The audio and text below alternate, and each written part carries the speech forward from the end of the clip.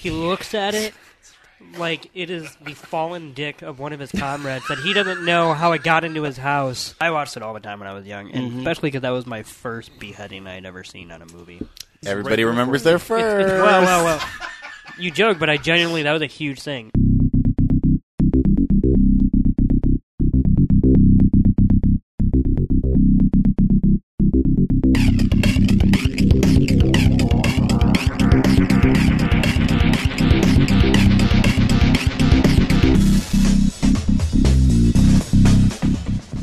Welcome into Film Tank, the weekly podcast that covers both new and classic cinema.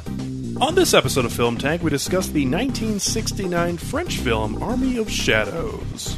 If you would like to get in touch with Film Tank, you can always email us at filmtankshow@gmail.com. You can also find us on Facebook, Twitter, and Instagram at Film Tank Show. And you can listen to all of our episodes on our website, filmtankshow.com, or on iTunes. And now, here are your hosts, Nick Cheney, Toussaint Egan, and myself, Alex Diekman. Hey there, everybody, and welcome back into Film Tank. This is episode 165, and I am your host, Alex Diekman. Along with me today, the two regulars, Nick Cheney. Hey. How you doing? What's up, Fonz? That's what it was, right? Was it? You were like, hey. Does Fonz own the word hey? I think so. Is that copyrighted? I think so. It's also weird because he doesn't know how to ride a motorcycle, so it's really awkward. But he does know how to ride a jet ski. What was that show we watched, that like really short... Children's Hospital. Oh, yeah. That episode that we watched was just fantastic. We watched the Do the Right Thing parody episode after we watched Do the Right Thing. And it was godlike. Well, you should, because it's one of the best episodes. Who is that voice? We're going to get to that. Yeah, I was going to Who say... am I? We can tease the audience a little bit. I was going to say, I guess I don't even need to introduce Toussaint now because he just stepped Hello! right in. What was that? Was that that Bane? Bane? No. It That was. was- If two people said it was, that means it was. Yeah. That's okay. That was really horrible. I'm It sorry. sounds like Humpty Dumpty or something like that. Oh, I'm I don't know, sorry. man. Does Humpty Dumpty have a voice? No. It doesn't. Really? He No? doesn't. Does Okay. conception start at eggs? I'm very proud of you. That was very good. That's okay. It's wrong, but It's a really hot Yeah. button topic Yeah. right now. So Thanks. Well, I'm going to push it. that's good. That's good. why did you have a southern accent when you said that? John, wouldn't you like to know? Nobody can see our faces. We can make whatever voices we want. Nobody can see our face. That doesn't so that doesn't mean anything. It's a podcast. Ah, yeah. Treat him like Jerry. Okay. Our guest today is a new person, which is fantastic. to the world. Not because we don't like the people who are regular guests, like Anna or Sam. Great. Now, everybody we also have that you didn't just mention They're are going bad. to be upset. So now we have to name every single person who's been on this podcast. Kenny. Kenny. Brian. Jess, Yes. Jess. that one time. Yes. What's her name? Aaron. Aaron. There was Yes. Aaron. Multiple episodes Of she course. was on. We did the Sarah Sarah, yeah. from Minnesota. We did the one Sorry to give out your state, Sarah. We did the one episode with we did the X-Men episode. Oh, Christina. Yes. Christina. Yeah. So that's. I Yes. think that's everybody. I think that's it. Look at that. We did it. That's pretty good. So now none of you are special. Brian. God damn it. Okay. So we did mention Brian. I think somebody said Brian. I said Brian. Toussaint said Brian. Yeah. We don't have to Anyways, say Brian. We don't know him shit. it's actually Okay. true. Okay. Brian somehow leaned in on his first ever episode, and we ended up doing a 3-hour episode on Batman Oh, vs yeah. Superman. He knows what he did. That happened. So that was there for you. But that's okay. Anyways, the guest who is joining us today is Dan Brooks. Welcome to Film Tank. Thank you. Long-time listener, first-time caller. Excellent. Yeah. Great. We love to find longtime listeners because Yeah. they are out there apparently. Not a lot of people will admit that in public. There are dozens of us. You're very Dozens. Let's not go that far, all right? We may still be in single digits, but that's okay. Oh, whatever. You know what? That's more than 0. Yeah, it is. That's That is all right. true. 9 is more than 0. You know who listens to these episodes? Your mom? Well, yeah, but leave her out of this. Every episode, the 3 guys sitting right here, when we say it, because we listen to it live, so if Yeah. anything, we're the super fans. When's the last time you went back and actually listened to one of our episodes? I listened to one on the way to Minnesota when I last went back in August, but I don't remember which one I listened to. It probably was just one of the recent ones that had dropped. I say dropped like it was a surprise, even though I'm the one that clicked. It is kind of a surprise. Well, when it is they a do drop. surprise. Yeah, that's true. But really, what happened? Because I think you told me to post some before I left, so I'm pretty sure the night of, or well, I guess the morning after that I posted them, I went to test to see if they actually, worked. So when I clicked on one, I actually just ended up listening. just listening to it. Yeah, every Just got once in a sucked while, in right I there. find our voices charming. Yeah. So, anyways, Dan, again, welcome. Thank you. Really good to have you. One more thing. Okay. Sorry, but I just want to say there's history here too, because I have talked about Dan in past episodes when you haven't done it recently, which is totally fine because we haven't done it recently. I do need to get back to that, yeah. But Facebook commented on some of our posts back in the earlier days, so you actually have been a long time listener. Yeah. So. I have, actually. I think the first one was, I heard Gattaca. Yeah. Actually, which I loved. Yeah. And so then I was like, oh, they're doing their favorite movie. So I listened to the other 2. Yeah, we were supposed to do that like every year, and then we never did. Yeah. I've actually listened to those 3 episodes several times, though. Oh. So I've made up for the lack of extra Well, episodes. here's the Well, here's the problem with February is that that's usually when we end up talking about most of the Oscar movies. That's true. So, It's true. But we somehow did that February favorite, like the February we got back after Sundance. yeah, So, that's when we really cared about this podcast. apparently, yes. But you could now, always do it another month. I mean, What's that? You could always do it in March. or Yeah. But there's March no Fs. March Madness. March. That's already copyrighted, Dan. we do need to do Damn another it, top Pat 6 Riley. episode here at some point. March that's not a best of. movies. Yeah. March movies. Oh. Boom. Really dug deep. This for is that why one. you're on this podcast. Oh, yeah, it is. Boom. So, Dan, do you remember what the comment was on Facebook? Well, Is that kind of a deep? that's a good question. I want to say at one point... Well, I don't remember if... No, I don't. Okay, I remember I'm something sorry, else, but that was just a private thing. And I don't mean private in the sense that it was like sensitive information. I mean like it was a separate conversation Yeah. from. So that was about Metropolitan. Oh, yeah. Watching that absolutely. over Christmas break. Um, But in general, I forget. Okay, well, sorry think to I put you on the commented- spot there.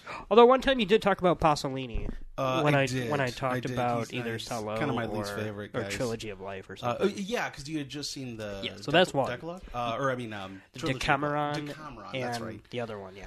And So then there, remembered one. I commented on The fact I that talked about you the hated my lobster. taste. No. I wished you. I gave you sympathy. I See, think, 'cause you Dan had started seen as an Pasolini. internet troll, and then we reined him in. And now we're here to, like how the New Yorker wanted to face Steve Bannon. Oh, Jesus. We are trying to sit down and have a decent Right. civil conversation. And then John Mulaney boycotted, and then That's Patton true. Oswalt John boycotted. Mulaney won't even listen to this podcast because I he's know. upset about I know. this I heard interview. that. He was like, even anybody who mentions Steve Bannon, it's like, psh, I'm gone. So. So this Or should be a Judd Apatow. scorcher, folks. Thank you for dating this episode. You're welcome. Yeah. It's great. Well, it's going to be dated no matter what. I know. It'll just be that much funnier when people first hear this Yeah. in 2020? Yeah, maybe. Well, hindsight's everything. Yeah. we so proud of you. That was good. we have This is my goal, and every 5 minutes is to get him to squeal like a pig. That was very clever, though. I mean, we have a really bad history of talking about current events that Yeah, are Yeah. you do. super random. Remember our Hillary episode? I do remember, this is kind of funny. I remember we were going to do an episode on the HBO movie Game Change after the 2016 election. Oh, yeah. And then we all decided we didn't want to anymore. So depressing at that point. That's a good movie. It is. But, yeah. Really good performances by Ed Harris and obviously Julianne Moore and also Woody Harrelson. Yeah. Yep. So, at any rate, Absolutely. we do random political offshoots that are just so dated really Yeah. quickly. Yeah, that was when I was doing my podcast. It was the same way. Oh, yeah. I'd be going and be like, all right, here's a new song with this band we recorded, and by the way, what's the deal with that W? You know what I mean? A little more nuance than that. Yeah, maybe not, actually. Anyone want a whitewater loan? I mean, Oh my god. See, but that makes it I think in the mid-90s. even more fun to listen back though. That is too. true. So that's true. to hear about us discussing in depth paper towel launching. But here's the thing. You're yeah. right, because I just pulled the whitewater loan thing from an episode of News Radio where Bill, played wonderfully by the rest in peaceful Phil Hartman, where he will not stop making extremely political references, which at the time were current and in that time like absurd. But if anything, it just makes that episode even funnier now because he's supposed to be an annoying, absurdist character. So anyway. Anyways, really randomly, you made a mention about The Lobster. Yes. Oh yeah. Did anybody watch the second trailer for The Favorite? No, but I heard it was good. First one looked good. I saw the poster today. Hey. Poster's good. Poster's really good. Yeah. And the second trailer also is very good. Yeah, I mean, I'm pretty much sold, so I'm not like seeking it out. But No. but I probably will sit down and watch it. No, Yorgos Lanthimos is a good filmmaker. Yeah, I like everything I've seen by him. I think I've seen, 4 movies? He's been active too. Yeah. Which is nice. Yeah, especially Sound like for being American, well, not but English language production. I'm kind of surprised that he's been doing those as fast as he has. He's been on the Denis Villeneuve track here, where he's Yeah. just knocking stuff out pretty much every year. You know what? Denis Villeneuve should direct a Lanthimos script. That would be cute. It wouldn't be that far different from either one of them, but it would be just the right amount of aesthetic to the dry absurdism I think of Mr. Y. So Yeah, Greek you're right. language, French-Canadian director. I like the idea. Coming together. Cats and dogs. maybe after he's done with Dune. Yes. Dune. Yeah. That seems like a failed project. No. Here's the thing. Does he automatically get a second Dune? No. Like, he's I don't know saying- why the fuck he's doing after He's what saying he happened wants with to Blade do Runner. a part 2. Like, Right. he wants to do 2 parts. Right. But saying you want to do that and saying, oh, I'm going to be able to do 2 of them no matter what, is a pretty big gamble. Right. Well, does he mean he wants to do 2, like he wants to do Dune in 2 films, or does he want to do like Yeah. Dune? It seems and like he Dune wants to do a Messiah part 1, or part 2 whatever? type thing. Yeah. Okay. He wants to cut it But in half. I'm pretty sure the studio's like, you got 1. Yeah. Has he had box office successes? I mean, he had Sicario. I was going to say, if Sicario can have a sequel, then it makes me hopeful that Dune was just that has to big have of a sequel. success at the box Arrival? office? Day of the Soldati. Arrival got Oscar buzz. Arrival was pretty Oscar popular. buzz. Oscar buzz. Did it do well at the box office? I don't thought know. it did. Yeah. I don't know. Maybe. I feel like he is not that bankable of a name. Prisoners. I don't know. I love Prisoners, but That I movie. don't know. We love it so much we stopped posting episodes after that. We have them. Shut the fuck up. We have them. They're just not on the internet. That's So true. we're gonna hold them and release them all at once. Well, in the hashtag we're on MeToo the- universe, I need to scrub these things clean. I was gonna say we're actually trying some different. We're on the Netflix plan now, so that's fine. Did you say Netflix? Yeah, where you release all of the episodes and the season at once. It's fine. Yeah. Oh, I got it. No, I said Netflix. Netflix. I No. thought you said Nutflix. No. And I was like, tell that's me the more. one for squirrels. Yes. Yeah, squirrels. No, They that is subscribe to the- that one. That's great. They have Squirrel Frasier. All the squirrel. Okay, you've never seen Squirrel Frasier? No! it's only like 5 minutes long because it's so fast. But other than that, yes. So Everybody Dan, hear the blues are going. almost always when we have a isn't it nice to Nick? Isn't it nice to have somebody who enjoys your Actually humor? gets my references? Yeah. Well, I'm like, yeah. you two fucks. I love the puns, by the way. Oh. Thank you. Wow. Because Thank I'm you. guilty of it a lot myself. Yeah, So. well, Oh, okay, good. Yeah, so When you yeah, got that's to it, you look got forward it. to. Yeah. When we have new people on as guests, we almost always ask them. haze them. It's true. Someone's got to. That's where this funnel's going. Yeah. Someone's got to, take the run away from Toussaint every now and then. So What? That's all right. Huh? No. I didn't catch that. So we always ask our new friends what films are their favorites, and also what kind of films do you really like? My favorite movie is Miller's Crossing by Coen Brothers, which I'm a big fan of. Can I just say, Yes. I watched it for the first time like a couple months ago. Did you? And Awesome. I hate gangster movies. I mean, not hate, but like they're just not my thing. Yeah, I mean, I've heard you. But that was an instant classic for me. So. This time next year, he was going to just dive into a bunch of gangster films. Awesome. No, Just down. like I with will horror not films. do it. I'm down. Me and Nick can watch movies together then. Honestly, there's But yeah, anyway. But yeah, I love that film. I mean, probably seen it like, I don't know, 10 or 15 times. Just cinematography, the plot, I mean, just the acting, character development, the whole thing. It's just dizzyingly complex. I mean, there's a lot of stuff where they're like talking about characters that you haven't even seen yet, and you're like 15, 20 minutes into the movie, and you're like, wait, who are they talking? But I love it, yeah. So I'm a big fan of the Coen Brothers. They're probably my favorite living directors. Okay. My favorite non-living director is probably Akira Kurosawa. We've talked about him. Indeed. 2 episodes on him? 2 Or 3? We didn't do an episode on Seven Samurai, right? No. Okay. Oh yeah, I thought you did. No, maybe not. No, we did. We did Throne of Blood and we did Rashomon. Yep. Yes. Yeah. I believe, yeah. But, yep, good choice. Trying to think what else. Gosh, it's a tough one. Any particular genre that you tend to, like, always seek out? I really like, and it's funny because you were just talking about this the other day. You're like, man, I really hate biopics, and I'm like, man, I love those things. So I'm a big fan of them. Now that said, there's a lot of them, especially lately, that I feel kind of just adhere by kind of a boring style. It's kind of a bland, flat style, and it's okay, and I guess you get the information across, but it's like, I'd rather have a more creative approach to it. Like, for me, it's like, Malcolm X or Hoffa, or even some of these like movies, like back in like the early aughts, late 90s, HBO put out a bunch of these biopics that were like just straight to HBO, and like they were super good. Like there was like Rocky Marciano, and again like The Game Change. That was another one of those. There was a ton They're of starting to stuff do like that a little bit now, recently, as far as redoing that trend, but with more current events, with like the Paterno and the Wizard of Lies. Oh yeah, But those are less of biopics and more of like, let's recreate the crazy 72 hours when this was a thing, so to speak. But it's still in that same vein. Even Behind the Candelabra kind of falls in that, but not really. I agree. I see it as kind of part of that because that was for HBO, wasn't it? Even Yeah. That was Soderbergh. I mean, right? that was a good film. They acquired it because it was too gay for the theaters.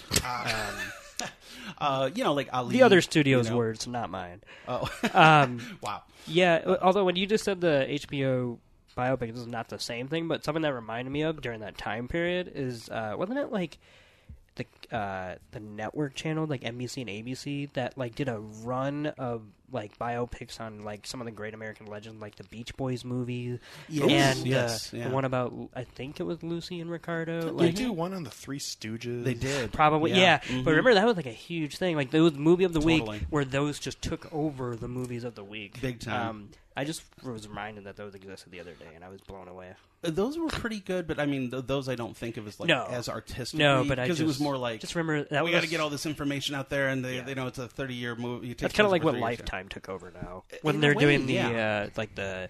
What is it? The Full House special or something? Not the special.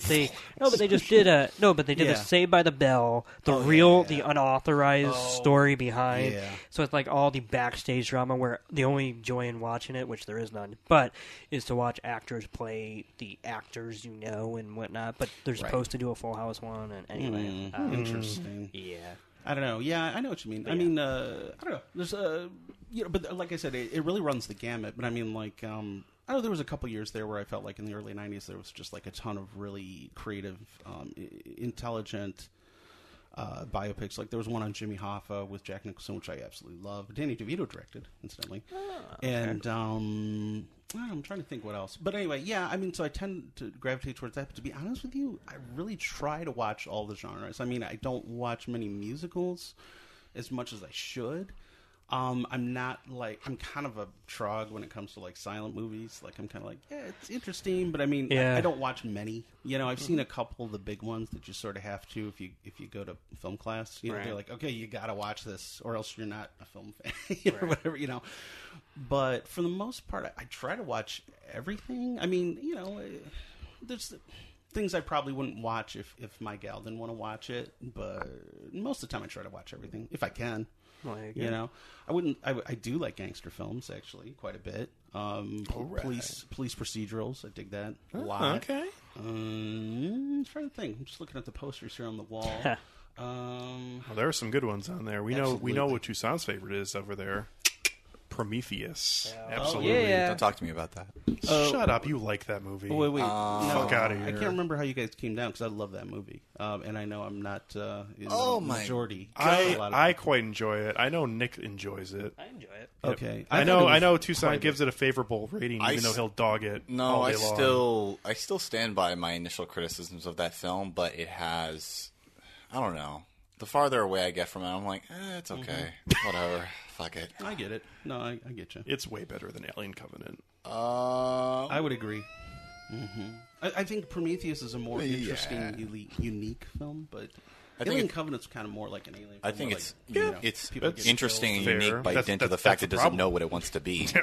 So I got distracted by my poster behind me. yeah. Oh, the Vinegar Syndrome? Syndrome? Yeah, because what's great is that, you know, all these little drawings are all from different movies. So, like, I just realized that I watched one of these over the weekend, and now I know what that's a reference to, which is this little picture right here of this man with the beard, who is maybe the most... The beard. the I'm man sorry. with the beard, Yes.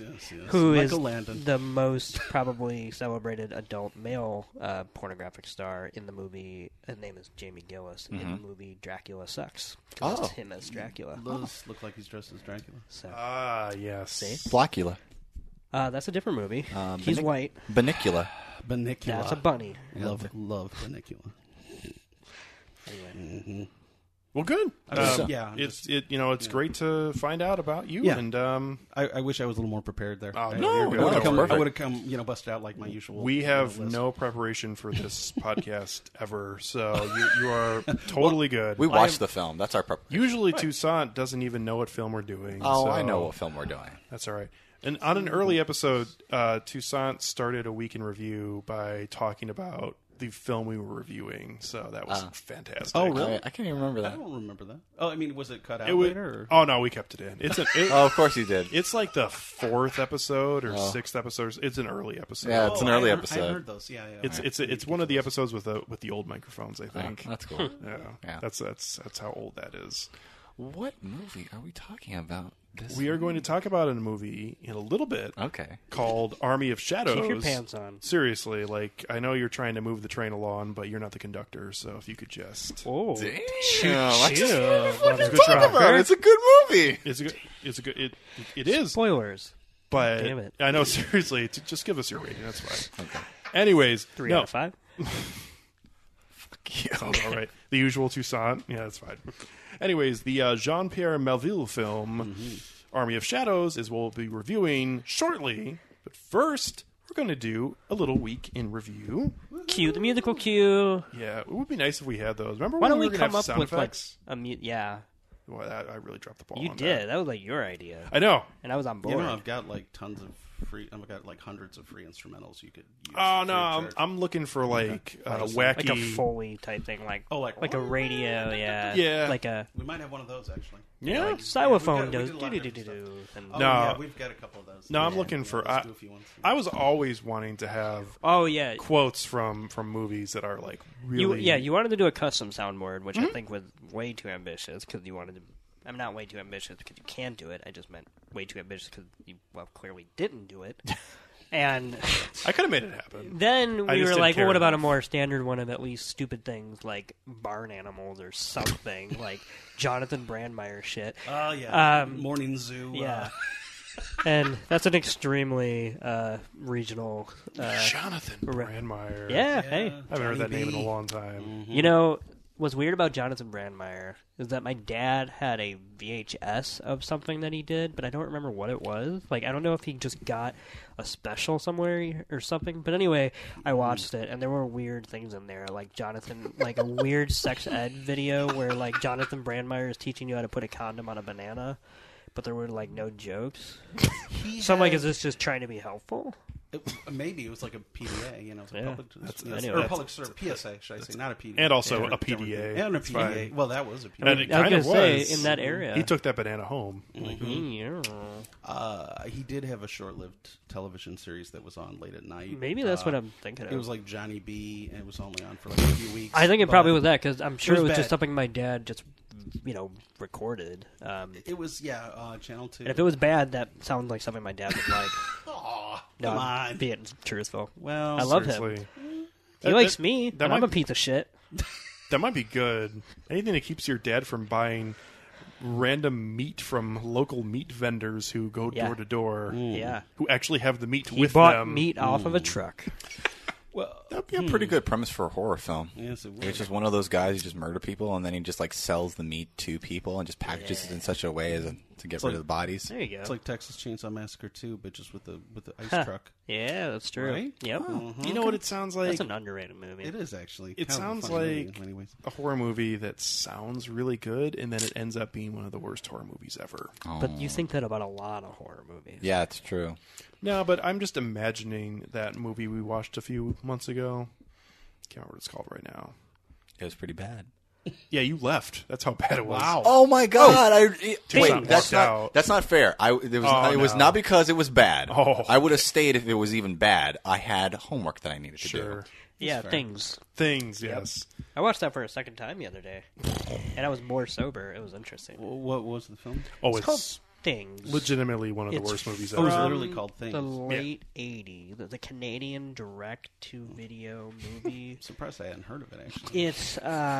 It's amazing. Direct video, Canadian, late 80s. It seems like that's my wheelhouse. I mean, I would have, Amber Lynn is in it. Oh, the porn star. yes. As a newscaster.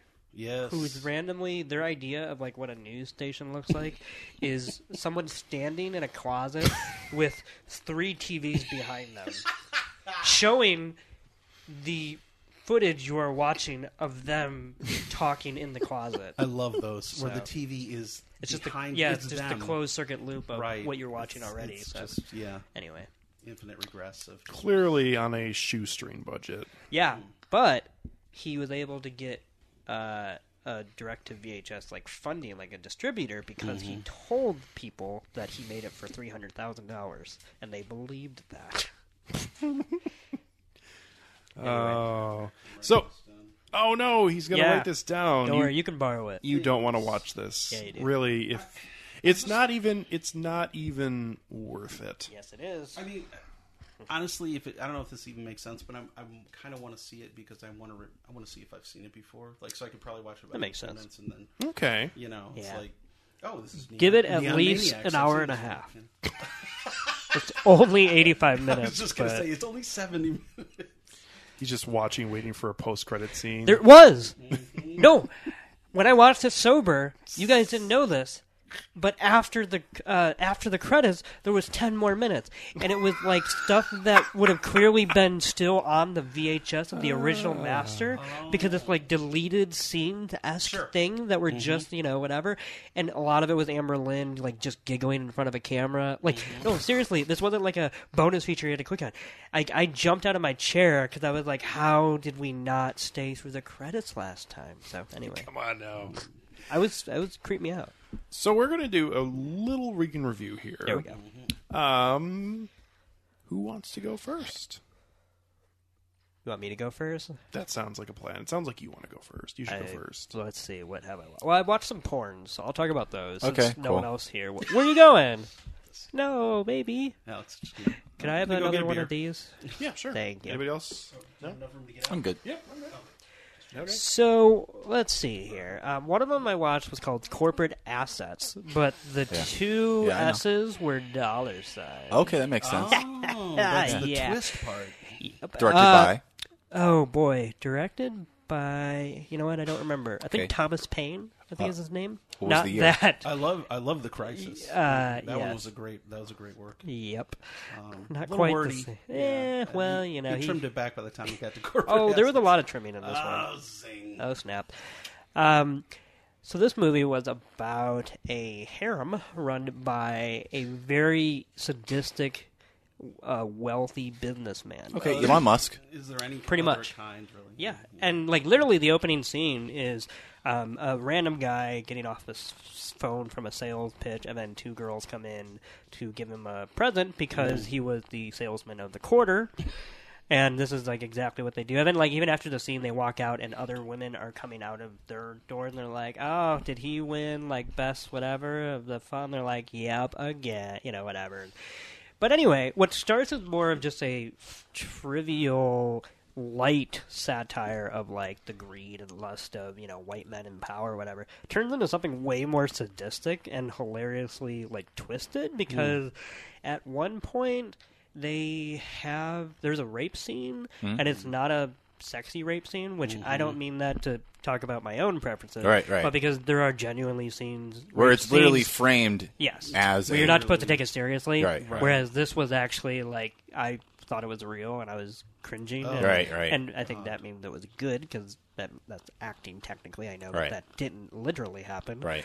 But it was taking it seriously, and then that character regress into a baby-like state, and spent the rest of the movie like that, and then she ended up murdering the head of the company. Yeah. It was very twisty. It was actually not bad. Good. Did you say what time period this from? It's from the 80s. Oh, like the 80s. Actually later 80s, like probably toward the tail end of the golden era, like when things were probably starting to be shot on video, but this was still not. It was celluloid. Let's see, another one that I watched was Dracula Sucks, which I just mentioned. That was pretty great. I forget who directed it, but that is probably like the Marvel movie of adult film stars of that era. Like every single one from that era was in it. Huh. And that was actually kind of fun, because I'm like, oh no, it's Kay Parker and Jamie Gillis, and anyway, that was like a lot of information about myself.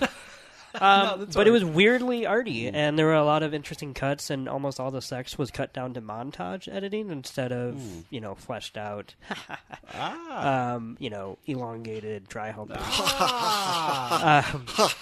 And it mixed horror and sex quite well. I mean, there was a blowjob that turned into someone get their dick bit off. So I was into it. Yeah. What else? One other thing I'm going to mention is I rewatched with Dan. Yes. One of my all-time favorite movies, which is not a porno. Female Prisoner Scorpion. Oh, I've been meaning to watch that. Number 701. Number 701. They're so good. They are. That one was excellent. Yes, that is the best one, but even the second and third are pretty good. And it's Japanese women in prison exploitation film centering around a woman played beautifully by Miko Kaija. The same person who played Lady Snowblood. Correct. Yeah. She was like the girl back. Oh, yeah. For at least in the exploitation arena, because it was her and that Lady Snowblood, the Stray Cat Rock series. Yeah. So anyway, it's a great movie about her character who's framed for something she didn't do, and then men send her to prison, and then while she's there, the men brutalize her, and they even get some of the other women to terrorize her, and she fights back. And it's so exquisitely shot and color graded and everything, and I genuinely recommend that movie to anybody because it's so good. Yeah, I loved how even within the scene there would be like a shift in the suspense or the tone, and the color would change, and even the backgrounds would change, and there was no attempt made to, we're going to try to finesse this in such a way that it'll seem realistic. I like that it went for the guts, it went for the gunso. Yeah, it's very theatrical in its presentation. Like some of the sets where it's like almost 1940s Hollywood-esque backlit, sunsets where it's so fake that it almost ends up then being even more gorgeous than one that they might try to, actually capture. Things you would see in a Bing Crosby movie. Yeah, very, very Technicolor-esque. So I thought it was fantastic, and I'm glad I enjoyed it as well. Yeah, I actually really liked it. In fact, I read later on that night when I got back, I was reading about Later on that night, you left my house at like 2 a.m. And then I was up for another 8. No, I'm kidding. It was only for like another, I don't know, 2 hours, a half hour. I don't know what it was. But anyway, there was a little thing on Wikipedia where they said that one critic was like, well, the second film is even more beautifully made, and the first one's only a pale imitation, and it's very stage-bound. And I'm like, Second one's very good, but... Yeah, I'm like, it made me want to see the second one. Yeah. Which is not usually something you say. You're like, oh, I saw the first one. I'm like, I don't want to see the sequels. Good thing about the second one is that it's not a retread. It's right. That movie's all about what this kind of movie looks like when she's on the run. So it's got enough flexibility in it. So, all right. Recently I've been commissioned to write about some anime shit, so I've just been like rewatching some older animes. Yeah, shut up, Alex. Yeah, you asked me what I was watching. Okay, so I'm going to tell you this. So I have been well done. I respect that. I've been watching a couple of episodes of a 1974 space opera called Space Battleship Yamato, which is directed by Leiji Matsumoto. The reason why I'm watching it is because it was like one of the most pivotal like anime series of its time during the 70s, because it sort of marked a transition from like a focus on mecha into space opera, and it actually like ended up being like highly influential on like things like even Star Trek or like even farther other like space opera sort of like fare like that. And it's probably his most well-known work, so I figured I will probably watch that and like write a little thing about that. As far as movie and television goes, like I haven't been watching a lot of stuff, but I have been reading. Nice. I have been reading a book called Gnomon by one of my favorite authors named Nick Harkaway, and I'm currently almost 500 pages into a 700-page book, and I have been reading a lot this year, so I've really enjoyed it, and I think it's good. And what's it? I mean, you've read other things by that author? Yeah, I've read his first book and I've read his second book, and this is now his fourth book. I'll probably double back and like read his third book after this too. What's his best book? His best book you would recommend to one person?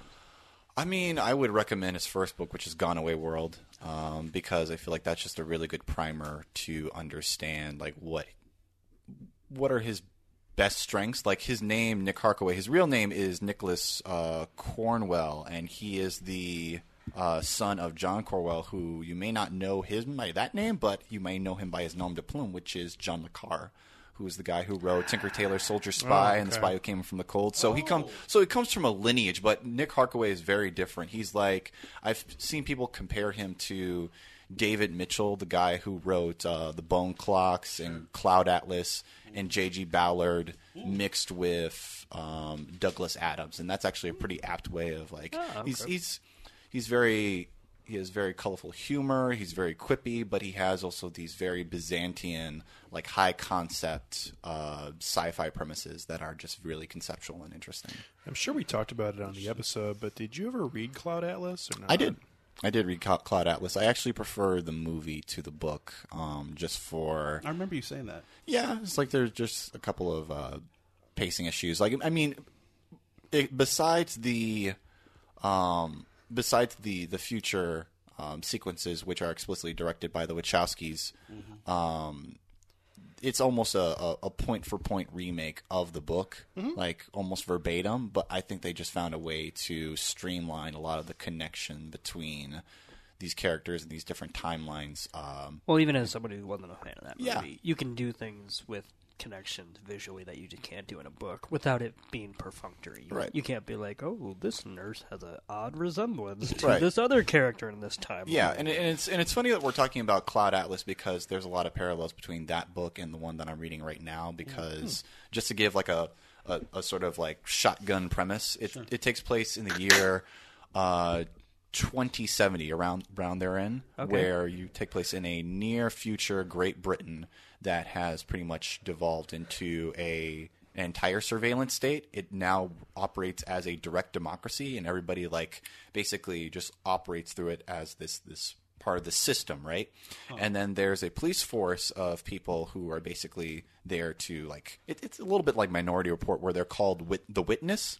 And witness inspectors are basically there to basically comb through, like, different sorts of memories and other things like that in order to, like, solve crimes before they happen. Well, no, just to solve crimes in general. That's psychopaths. Yeah. So the main character. It's an anime reference that Tucson didn't even acknowledge. Actually, I did acknowledge it after the fact because I was busy describing it. But I do like psychopaths a lot. No, wait a minute, hold on. Did you say you acknowledged it after the fact? Yeah. Did you saying that acknowledging? Yeah, is that your acknowledgement? Because there was no acknowledgement before that. It's kind of meta. Anyway, so the main character is Inspector Neith, and she's basically brought in to investigate this interrogation that the state did of this refusnik.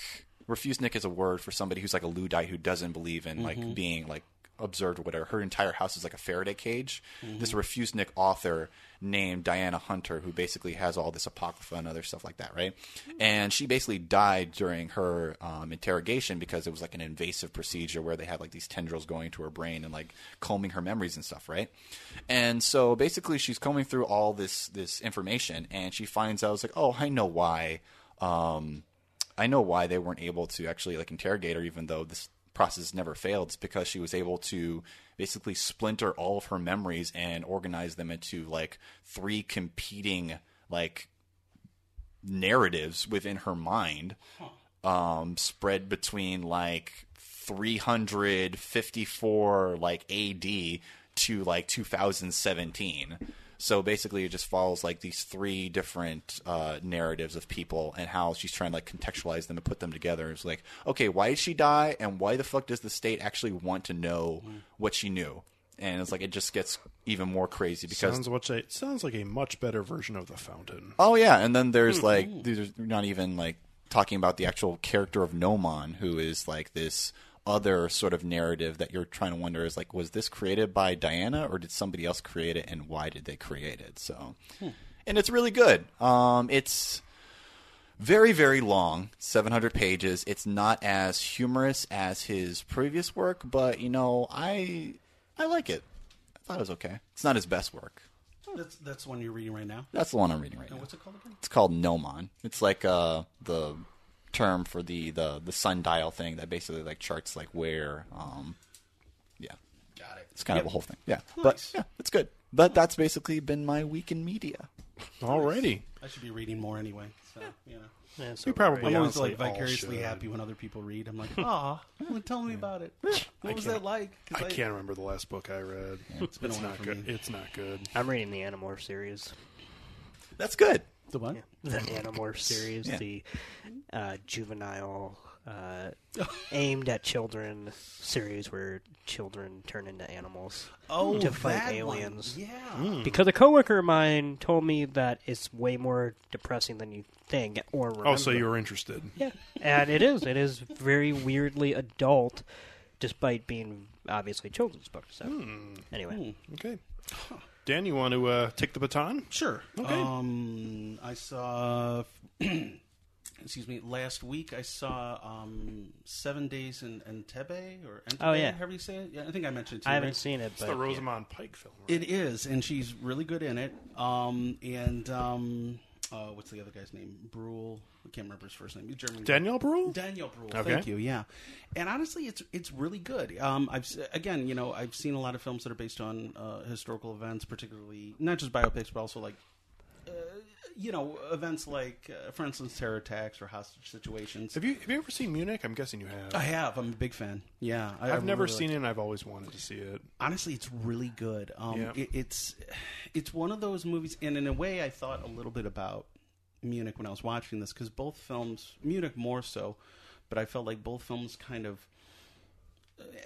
It was obvious that Spielberg in Munich was attempting to make a film that was not just like about the period, but felt somewhat like it was using the techniques from the period. Like there was a certain amount of I don't know, kind of a golden brown aspect to it. I mean, not as far as like McCabe and Mrs. Miller we were talking about the other day, but like something like that. There was dissolves and Was that just the way shot he on told the story. film?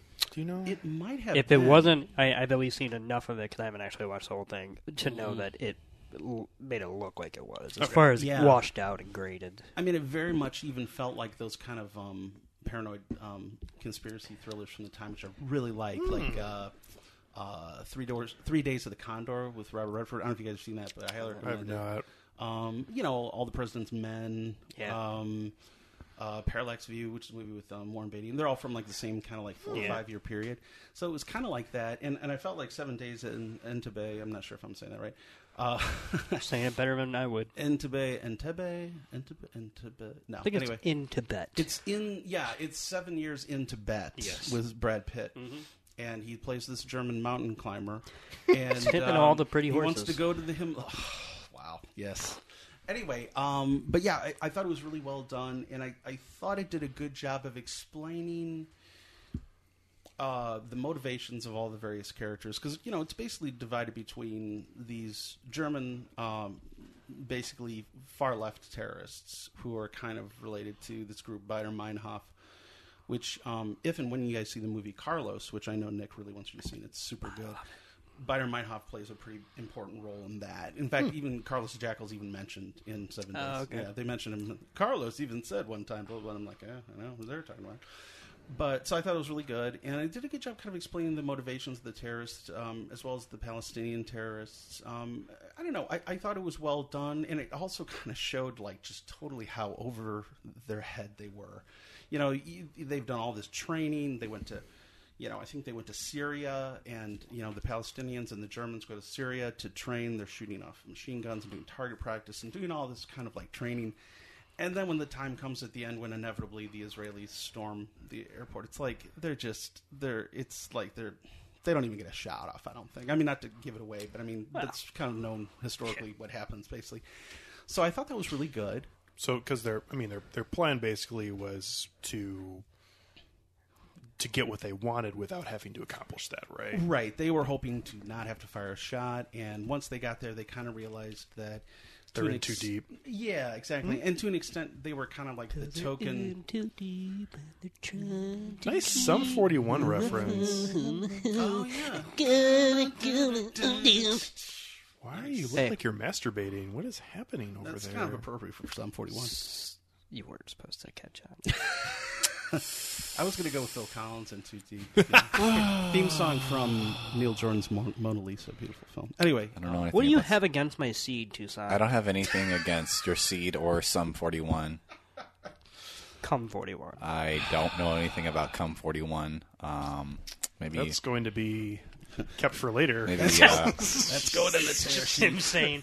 I don't know anything about cum. I am not a cum cook. What's my age? He does that to himself. He does this to himself. Yeah. I did it to myself. Something that's I want to say it's debated, but since we're talking about these kind of films, sure. What are your feelings on the film Argo? Also known as Argo Fuck Yourself, if you will. There you go. Right? Argo Fuck Yourself. Give me another fucking Oscar. They go through the space, all through the space, and it's Argo Fuck Yourself, all right? That's what it is. That's what it is.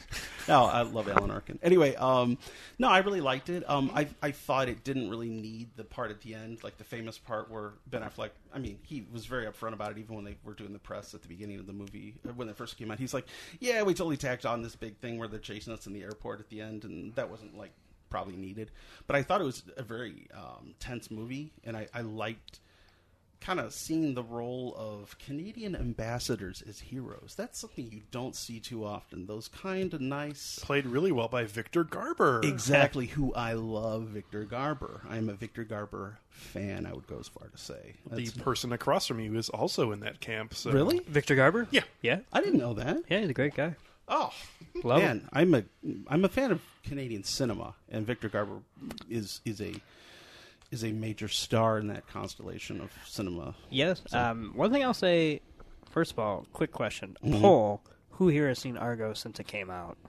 I've never seen it. I've only seen the theater. Although I've seen I do it have in the it theater, and that's it. Never seen it. I have it on DVD. I got it for Christmas, and I need to watch it because it's pretty deluxe. So Actually. you have rewatched it since? Yeah. Okay. Oh, just nice. curious. Cool. Still a fan.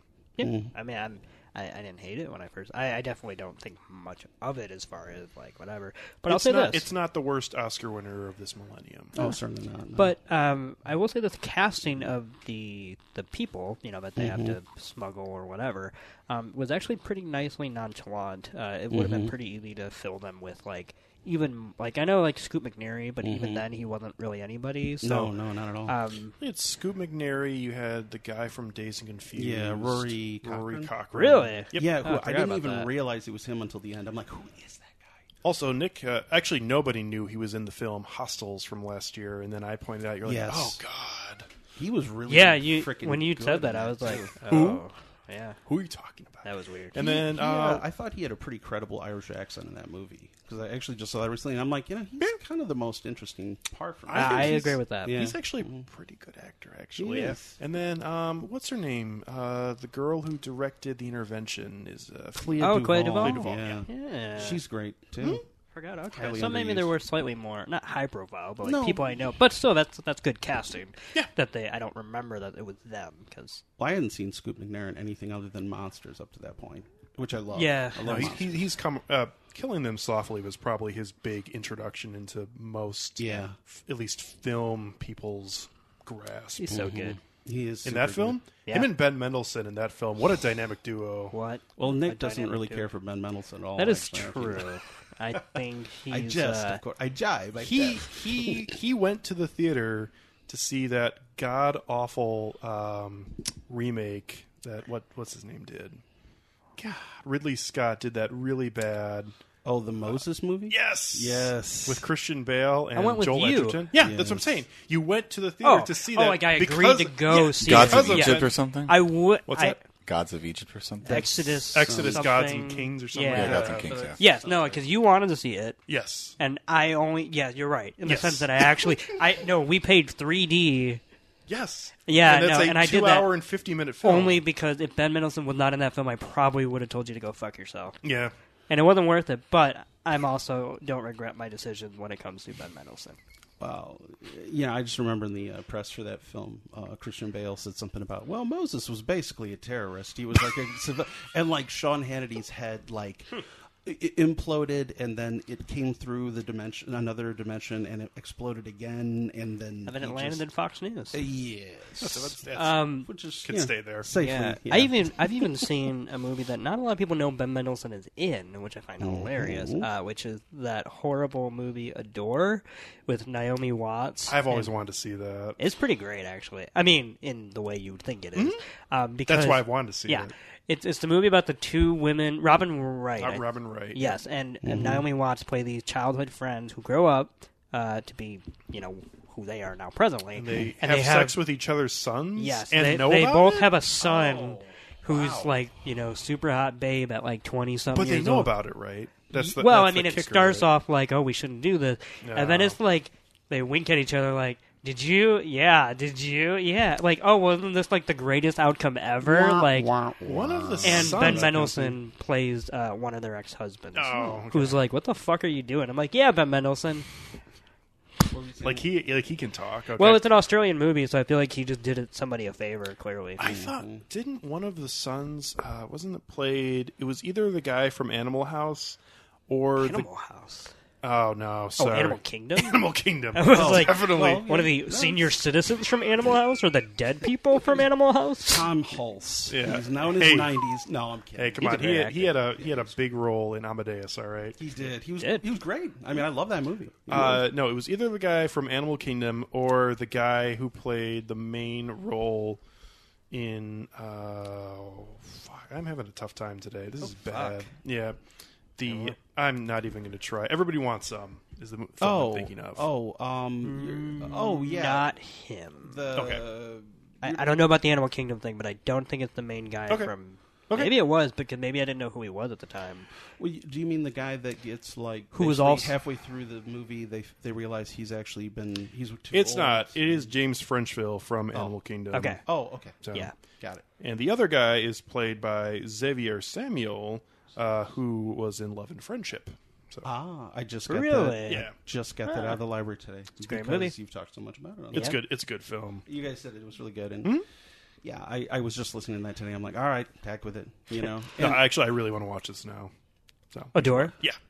We should watch I sometime. like it, Naomi Watts, and I only assume that later on the child, it turns out that he's been dead the whole time, and that she's been just actually plotting to murder her neighbor, who's She's played just by been fucking a corpse. played by Hank from Breaking Bad, and I'm assuming. So I Yes. mean, this is just It's a shared universe. I'm spitballing all this, but I'm assuming it's all absolutely 100% correct. Pretty much, yeah. Mm-hmm. Okay. You're pretty much reciting the plot line from the Book of Henry right now, so that's great. Yes. But Naomi Watts. But that's okay. The You know, that's all creepiest right. thing about Adore, though, I will say, is that it's not fun bad in the sense that it's like crazy line, whatever. It's fun bad because the movie knows how to do a melodrama. It's just so weird that these actors who are actually okay Right. decided to throw their caliber behind something that is such a ludicrous premise. Speaking of real actors Yes. in fake movies, Yes. did you ever watch The that Moon Michael Lady. Shannon Christmas movie that came out last No, year? but I want to. We really should. Really should. What's that one? Oh, it was Potter like a, Town. It's about Michael Shannon plays a dude who's in this, Twin Peaks-esque small town, whatever. And You have me so far. yeah, he. Oh no, No, it's not. Don't think you're I interested. like Michael Shannon. That's an just awful my lot. go-to, Okay. small town, whatever. Oh, I see. Quirky, but Sure. it's more of a Northern Exposure type town. There Okay, you go. not as hip, but okay. No, It's still yeah. there. Yeah. So anyway, he basically is all depressed and whatnot one day, and then he tells people he saw Bigfoot because he kind of did, not actual Bigfoot, but he saw a bear suit, basically. He saw a furry. No. Yeah, he saw a furry out in the woods. He saw Nicolas Cage from the Wicker Man remake. No, I think he saw Ron Perlman.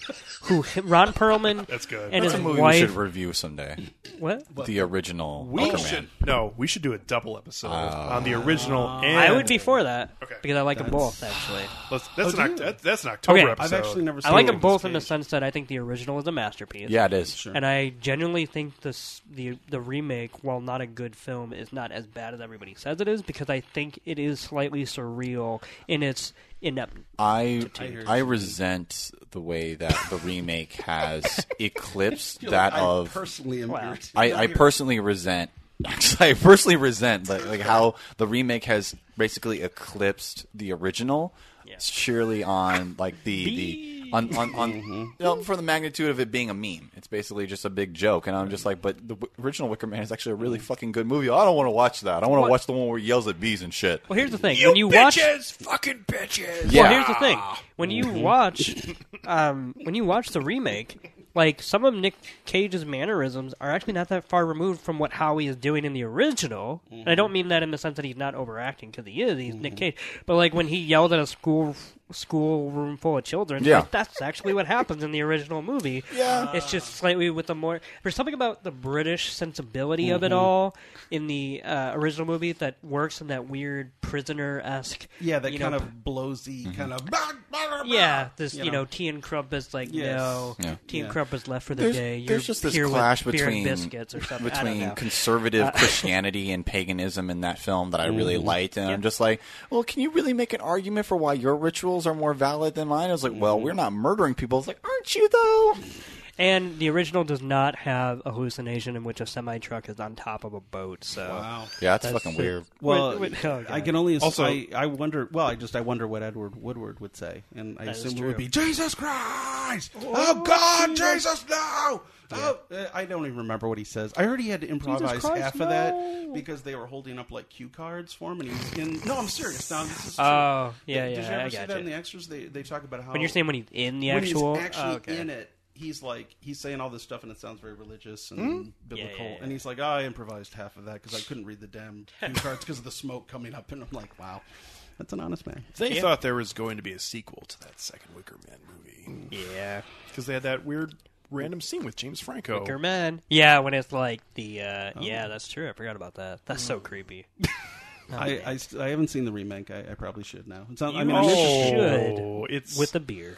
Fair enough. Yeah, maybe multiples. That's generally how I jam. You know.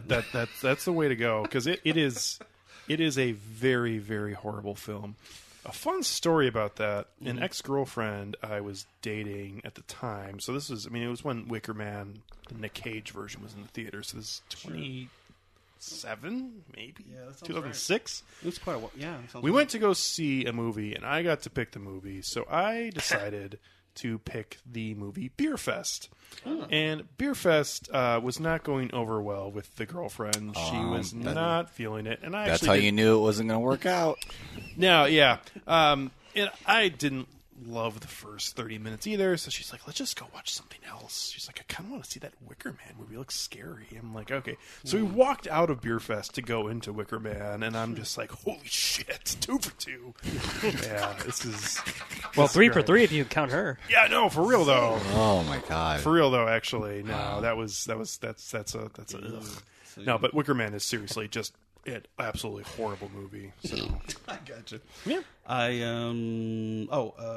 see what else. You know what? I listened to you guys' Midnight Special episode recently, and I thought, damn, I need to buy and watch that again. Damn, you really need to watch the opening title sequence of that film, and then just stop, because that's pretty much the peak. I like the movie. That's the peak. I know you do, and I'm pretty much eye to eye on you on this. I mean, Don't look at these folks. I already had a pretty Fuck you. I mean, I only heard your guys' episode on that maybe 2 months ago. So I mean, I had already seen it and made some pretty strong feelings. That's fine. about it. Anyway, but yeah, I was that third act is awful, but that's all right. I didn't mind it. Lasai. That's all right. That's okay. But I realized one thing you guys were talking about. In your episode, you talked about what the hell's the title about? And I realized there is actually a possible meaning. It's a bit of a walk, But basically, Midnight Special is an old folk song, right? Mm-hmm. It's like it's about a train. It's like, let the midnight special shine its light on me, and it's sort of like a spiritual / story about being basically poor and abused by the local police, and how you can't go to this town or that. So it's town. made up. Yeah, it's totally fictional and not based on. No, I'm kidding. Anyway. And but it's a great song, and Creedence Clearwater Revival did a cover of it. That's the most famous version I know of, and theirs is featured in the opening of Twilight Zone the movie. It's the pre-credit sequence. Oh yeah, with Albert Brooks. And Dan Aykroyd. Dan Aykroyd, yeah. And there's a part where Albert Brooks and Dan Aykroyd are driving down the road, and wait for it, right? Yep. Shuts off the lights on the headlights. And I thought, son of a gun, it's like the beginning. And I saw the special features for it, and Jeff Nichols was like, yeah, I really wanted to make a film that was from the mid-'80s era, that sort of sense of wonder, that sort of, and I thought, son of a gun, he's got to be channeling that Twilight Zone thing at the beginning. So that's my theory. I think that's actually probably not accidental now that you say that. I mean, it didn't occur to me when I saw the film. I just thought, they named it after that song, whatever. Right. But when I listened to the episode a couple months ago, I thought, I wonder about that. And so I watched it again, and I thought, yeah, son of a gun, I think. By the way, Twilight Zone the movie, anthology movie, 3 stories with the prologue that we're talking about at the beginning. Yes. It's not as bad as everybody says it is, but no, I like a lot of it. I will say this. It's kind of funny that, for me at least, the best part of that movie is that opening. That opening is so unexpected. It's so beautiful. Anyway. No, I love Albert Brooks, and as do I. I talked about him on the last podcast that did we you? did. I did, yeah. I said I had been watching all of his films. Really? Yeah. His later work, we talked about how his later work is underrated. Yeah, his later acting work. Yeah, yes. It's like Drive and A Most Violent Year. Yep. You have a poster for A Most Violent Year. That's I've very been random poster. Hypnotized by it all night. A certain part of it. I don't know why. No, you anyway. just the really. text. Yeah, no, text, I was going to say that violet text, he just that sees sort of lavender. Oscar Isaac's amazing hair and is just completely taken aback. Totally. I know you guys are joking about it, but I actually do really like that font. Oh, I love it. And the cropping is pretty good. So honestly, I love the movie. I'm a fan. It's a very good film. Yeah, I'm a fan of all of his movies. Actually, yeah. He hasn't made one in a long. This is his last film, right? Yeah, I think so. So he made this and All Is Lost and Margin Call. Yeah. Margin Call is good. It was. Oh no, What's that? Wasn't that the Talking episode about the where dog? well, there was that, but then wasn't that the episode where I just kept saying the housing market as like a as a the dog is the housing market? Yeah, right. Everything was yeah. Oh no, we lost. We can't find the housing market. Yeah, right. Yeah, that's right. We have to bury the housing market. Funny jokes from this guy right here. Sure. So Keep telling yourself that. See, the other thing I saw was it was also based on an episode. I don't remember which one, but Toussaint mentioned he had seen Constantine, not the TV show, but the film. Oh, the Keanu Reeves one? Yeah, and I actually really like it, despite the fact that Keanu Reeves isn't blonde and he's not British. And all that, But honestly, I think it's a really good cast, and again, I got to echo what you said about Peter Stormare as the devil. Oh yeah, he's That the best. is hands down the best. Yep. Satan. Oh yeah, absolutely. Because he comes out and he's like, it's all Better than just South Park. Yeah. better than South of that. Yeah, no, better than all that. And it's like, because he comes out and it's like everything he says is like the most like stupid, just euphemistic boilerplate crap. Mm-hmm.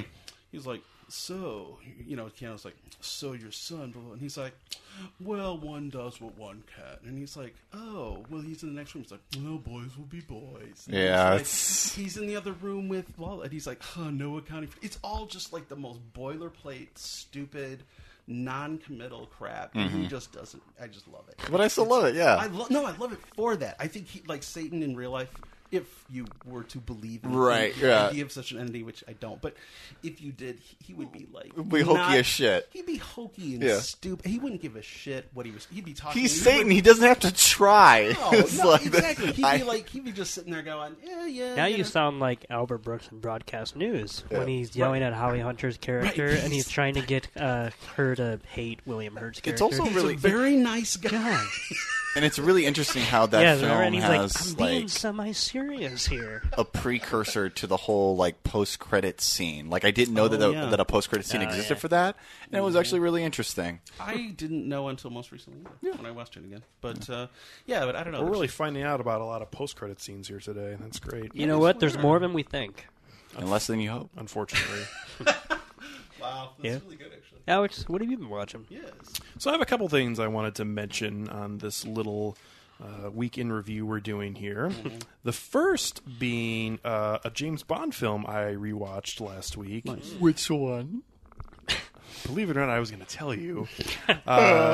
This is the second film from the Pierce Brosnan era, which is Tomorrow Never Dies. Yes. And great Sheryl Crow theme song, in my opinion. Yeah. Ooh, that's I an said opinion. the same thing when he brought it up. I actually think that's my favorite part. One of my favorite parts of the film. Anyway, go on. I'm sorry. I agree with you. Funny story about that. When my wife and I turned it on, she thought the theme song was being sung by Gwen Stefani, which actually does kind of sound like her.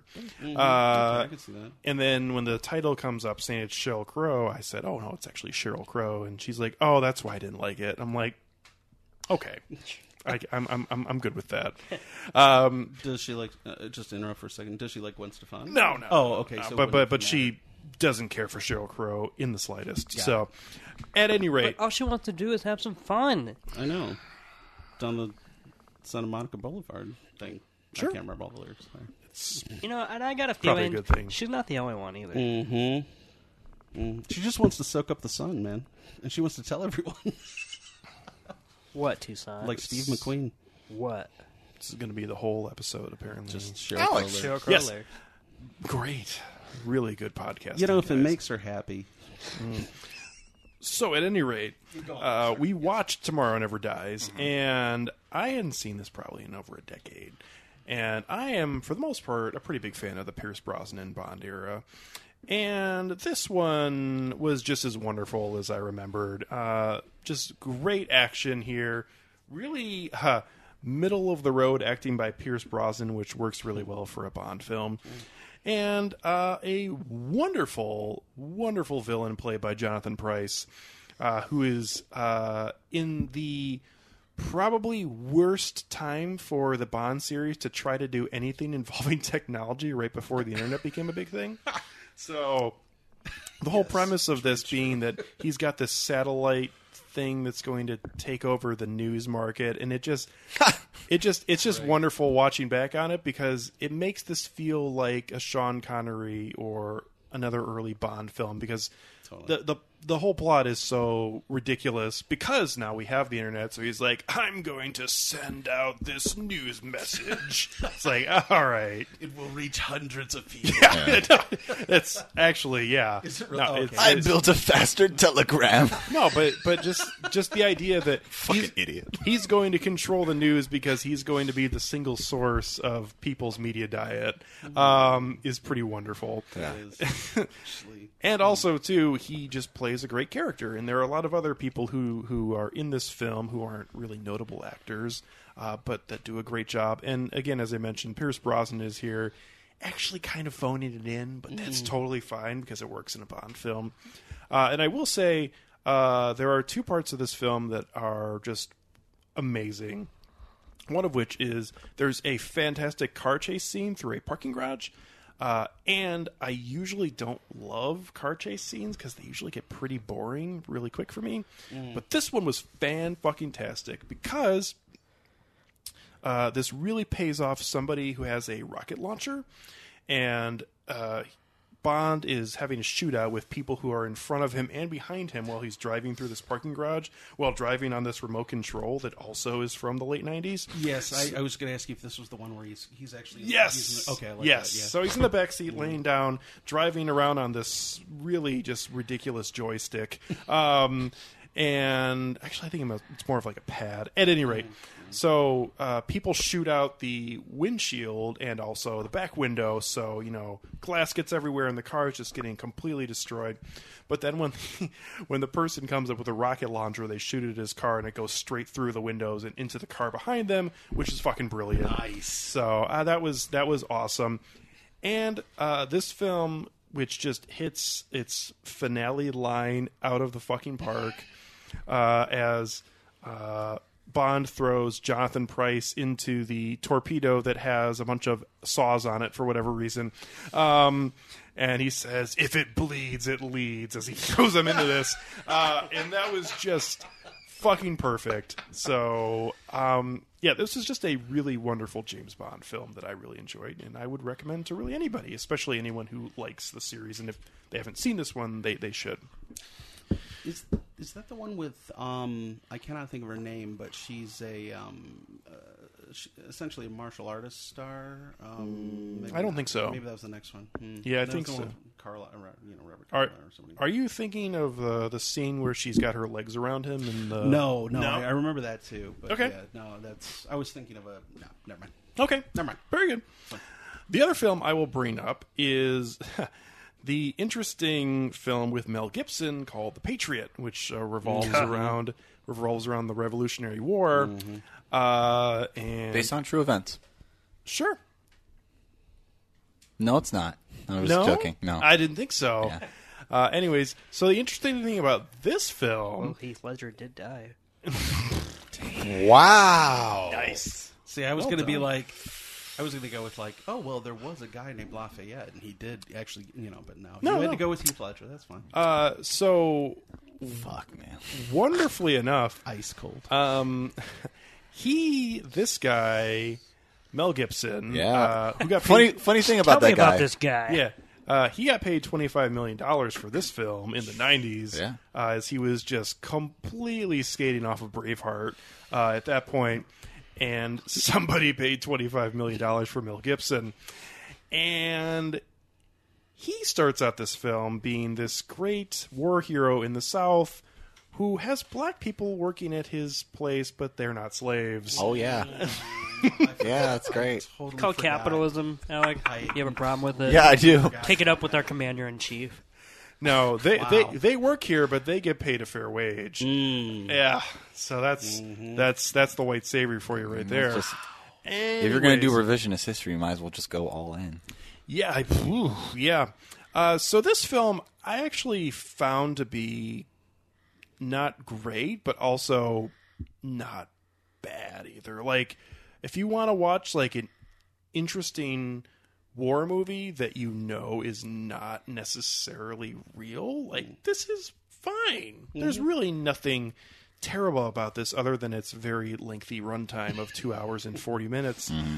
But there is some really good battle scenes, especially for the time that we're in, because we have the use of actual Revolutionary War weapons and the kind of battle they would have in that time being, which I think is what the filmmakers really wanted to show here. Unfortunately, they got sidetracked by this ridiculous story that happens throughout, as there are women who get married to the sons, and then they get burned alive in a church, and it's just there's a lot of, and then there's this really just ridiculously like almost snidely whiplash villain in the film is big time. That is played by the guy who plays. Well, he is a Brit. Yeah, that is true. A wascally Brit. He's played by the guy who plays Draco Malfoy's father in the Harry Potter movie. Yeah, fuck that guy. Yeah, what do you mean, fuck him? He's actually a very good actor. Yeah. I mean the guy. Oh. But he's right now the most recent Star Trek captain. Jason Isaacs. Yes. Well, he was on the OA as well, which I really like that show. Yeah. So, and Anyways, really credible And he's also recognized. really cool.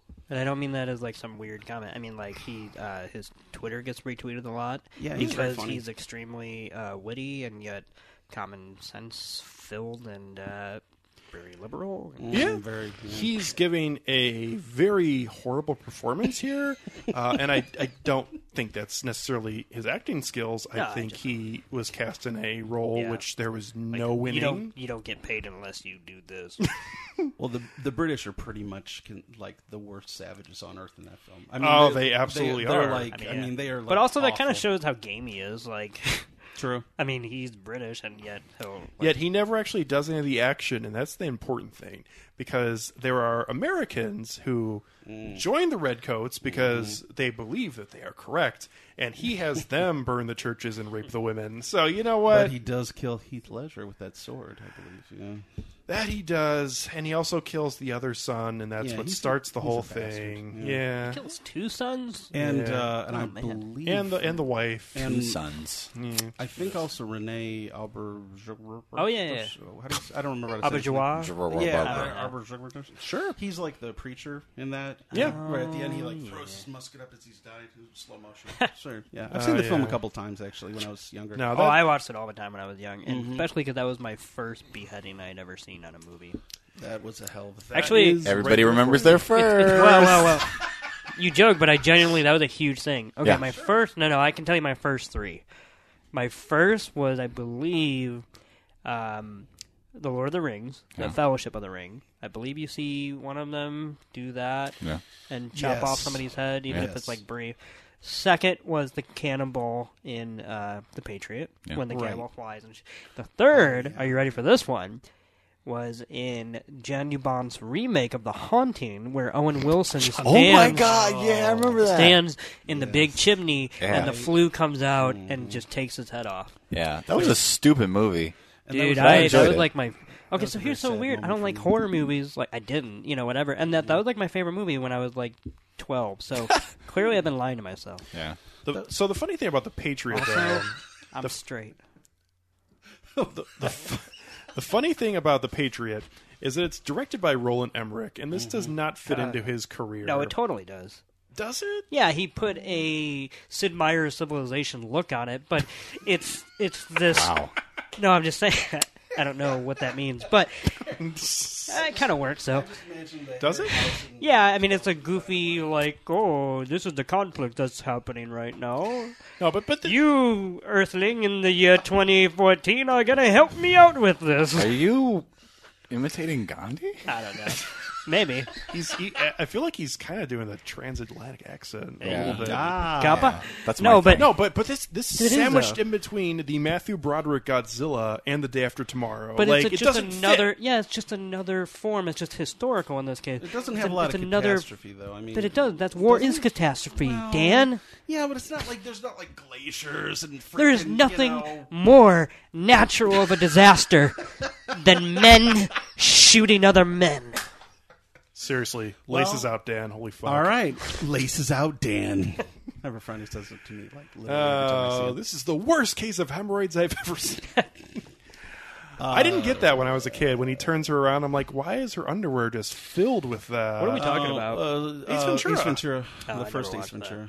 my God, I mean, I'm sure I maybe watched parts of it. That was not a staple. Literally, It's worth he a look. talks to Tone Loc with his ass. I mean, come on, man. I know. I would like to ask you a question. I know that that's a thing that happens in that movie. And Tone looks like, I could get killed telling you this. And then Pacino's like, you could get killed walking your dirt. And then... Oh, we're on Heat now. Yeah. I'm just, Oh. that's the only other Tone Loc movie I can think of. Don't waste my motherfucking time. Give me all you got. Yeah. Give me all you got. Yeah. That's a good conversation because you got Tone Loc who's like, yeah, man, you know that, and then you got Pacino, she's got a great ass. Don't touch my fucking television. Yeah. Man, they just let him go all in on that movie, and it works. Yeah. There's that part where he's like... Sure did. I love that movie, too, by the way. And I love the episode about Heat. And, but I always think about that part where he comes home and he's like, there's, like, dishes. And he's like, ah. He won't even, not even words. That's him in real life. It's got to be. I think that was the last time he was... Also, the way he holds a chicken wing. Oh. It's so good. In Heat? Yeah, when he goes home and the chicken's still cold, and he's just like... Oh, yeah. Oh, he looks at it like it is the fallen dick of one of his comrades that he doesn't know how it got into his house. Oh, yeah. But because he's a cop, he's not going to, let the wife know that this bothers him. And he stares at it. It is just... It's a beautiful piece of acting. Yeah. Yeah, he actually wasn't... He was actually pretty good. Actually, there's a lot of very not great actors in that movie, and they all give pretty decent performances. Because, he's there, Val Kilmer, Tom Sizemore... But they're all really good. The dude who plays the dude from the beginning that they kill is really bad. The guy with the long hair, who's the new guy on the job. Yeah. I feel like not Danny Trejo. No, the Nazi. Yeah. Yeah, like just the guy who's talking to him the whole time. And he's... What's up, Slick? Yeah. That guy. Yeah. You see that shit in their ears. Yeah. Oh, that's right. That's Tom Sizemore. You know what I mean. Yeah. They can't fucking hear you. They're bleeding out their ears. Xander Berkeley, though, as the guy that Diane Venora brings home. Venora? Is that her name? Remember, and he's like, Lloyd, you can't, remember you're saying, you can't watch my TV. It's funny because you had him playing the one man who was brought in, and then you had Hank Azaria on the other end of that, so that's something. Right. Yeah, that's right. Mm-hmm. And then also, too, God, is that Henry Rollins and William Fichtner? Yep. Ooh. Yep. I remember I saw Henry Rollins about 6 months after he did that movie, and it hadn't come out yet. And he used to do these stand-up things where he would just walk around and just talk for like an hour and a half instead of doing which I infinitely prefer to his music, actually. But anyway, it's because his music is very bad. It's not great. It's hit or miss. I'll say that. I guess there's. I should leave a crack in the door for that. But anyway, and he would talk about like how great it was to get his ass kicked by Al Pacino, like how awesome, like he's like knocking his head into the sliding glass door. It's probably a little bit of a downer when you're getting your ass beaten by one of the Munchkins from The Wizard of Oz, but that's all right. I think he thought it was just such like an honor. He's like, man, Al Pacino, because at the time, that was like, there's this little man just beating the shit out of me, so that's all right. Oh yeah. So the film we're going to be talking about today. Yes. Were you able to land on The Patriot? I mean, I'm just... No, I think it's a watchable film. It's agree. a watchable film, like Nick will probably say that this is a vastly superior film, and it very well might be. I've actually never sat down and watched it, although I own it. But something like Michael Bay's 13 Hours, which is a different film, but a film by a director who's not great, but at the same time makes something that's watchable if you're into that genre. I can see that. I remember at the time I got into a big knockdown with a friend of mine because I felt that The Patriot was better than Gladiator, which I always felt was overrated. And I'm not trying to start anything because usually when I say that, people are like, I don't think there's anybody here that's like really behind Gladiator. It's okay. I mean, I enjoy it. I think I got it built up a lot, and when I finally saw it, I was like, okay. But for me, it was more like, I don't like that movie. Really? Fucking Joaquin Phoenix. I've never. Has he ever given a good performance? He has actually. Walk the Line. And The Master. And her. Okay, fine. Theodore Twombly does not wear a belt. And, Inherent Vice, you may have seen that little film. I don't know if you've seen that one, but I'm not sure if you're interested. I've seen Chinatown. Fuck you.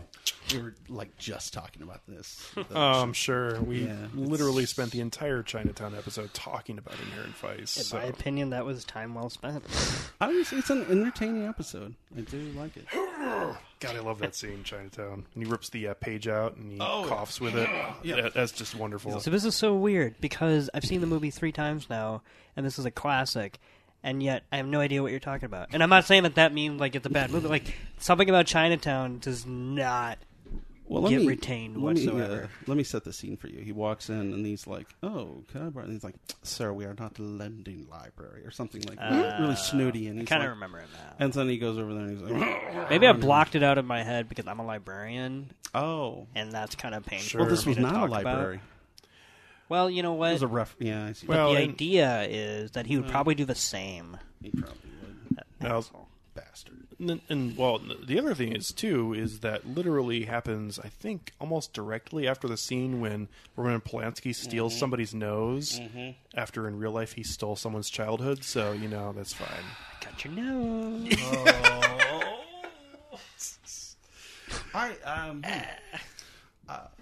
Another time. Tucson is ready to murder us. Yeah, Tucson's really ready to talk about the movie. I am. I know what's going on. Because we're 1 hour and 37 minutes in. Yeah. So. You all right there, bud? Yeah. No. This is how it goes. It's not it's okay. No, this is okay. Isn't it though? This makes up for the really shitty movies we review, like Jurassic World: Fallen Kingdom, when the whole episode is 48 minutes long. At least we talked about something this time. Yeah, like in episodes like that, did we? Honestly, your Moonlight episode is excellent, and it's like under an hour. Yeah. I mean, you guys were just very succinct, and I don't know, but it's a really good discussion, I think. So you know what? Yeah. You're just saying that. Yeah. No, you know what? I can't even remember that episode. It's a good one. Well, you were drunk. Yeah. Yeah. He's got fucking Warren Beatty syndrome going on over here. Oh, La La Land. Faye, you read this. Yeah. Not going to give this black film an Oscar. Oh, my God. So, what are we talking about today? What are We're we talking about? League of Extraordinary Gentlemen. Yeah. The League of Shadows. That would have been... You with your Bane references here today. Wow. What a lovely voice. Wait, what?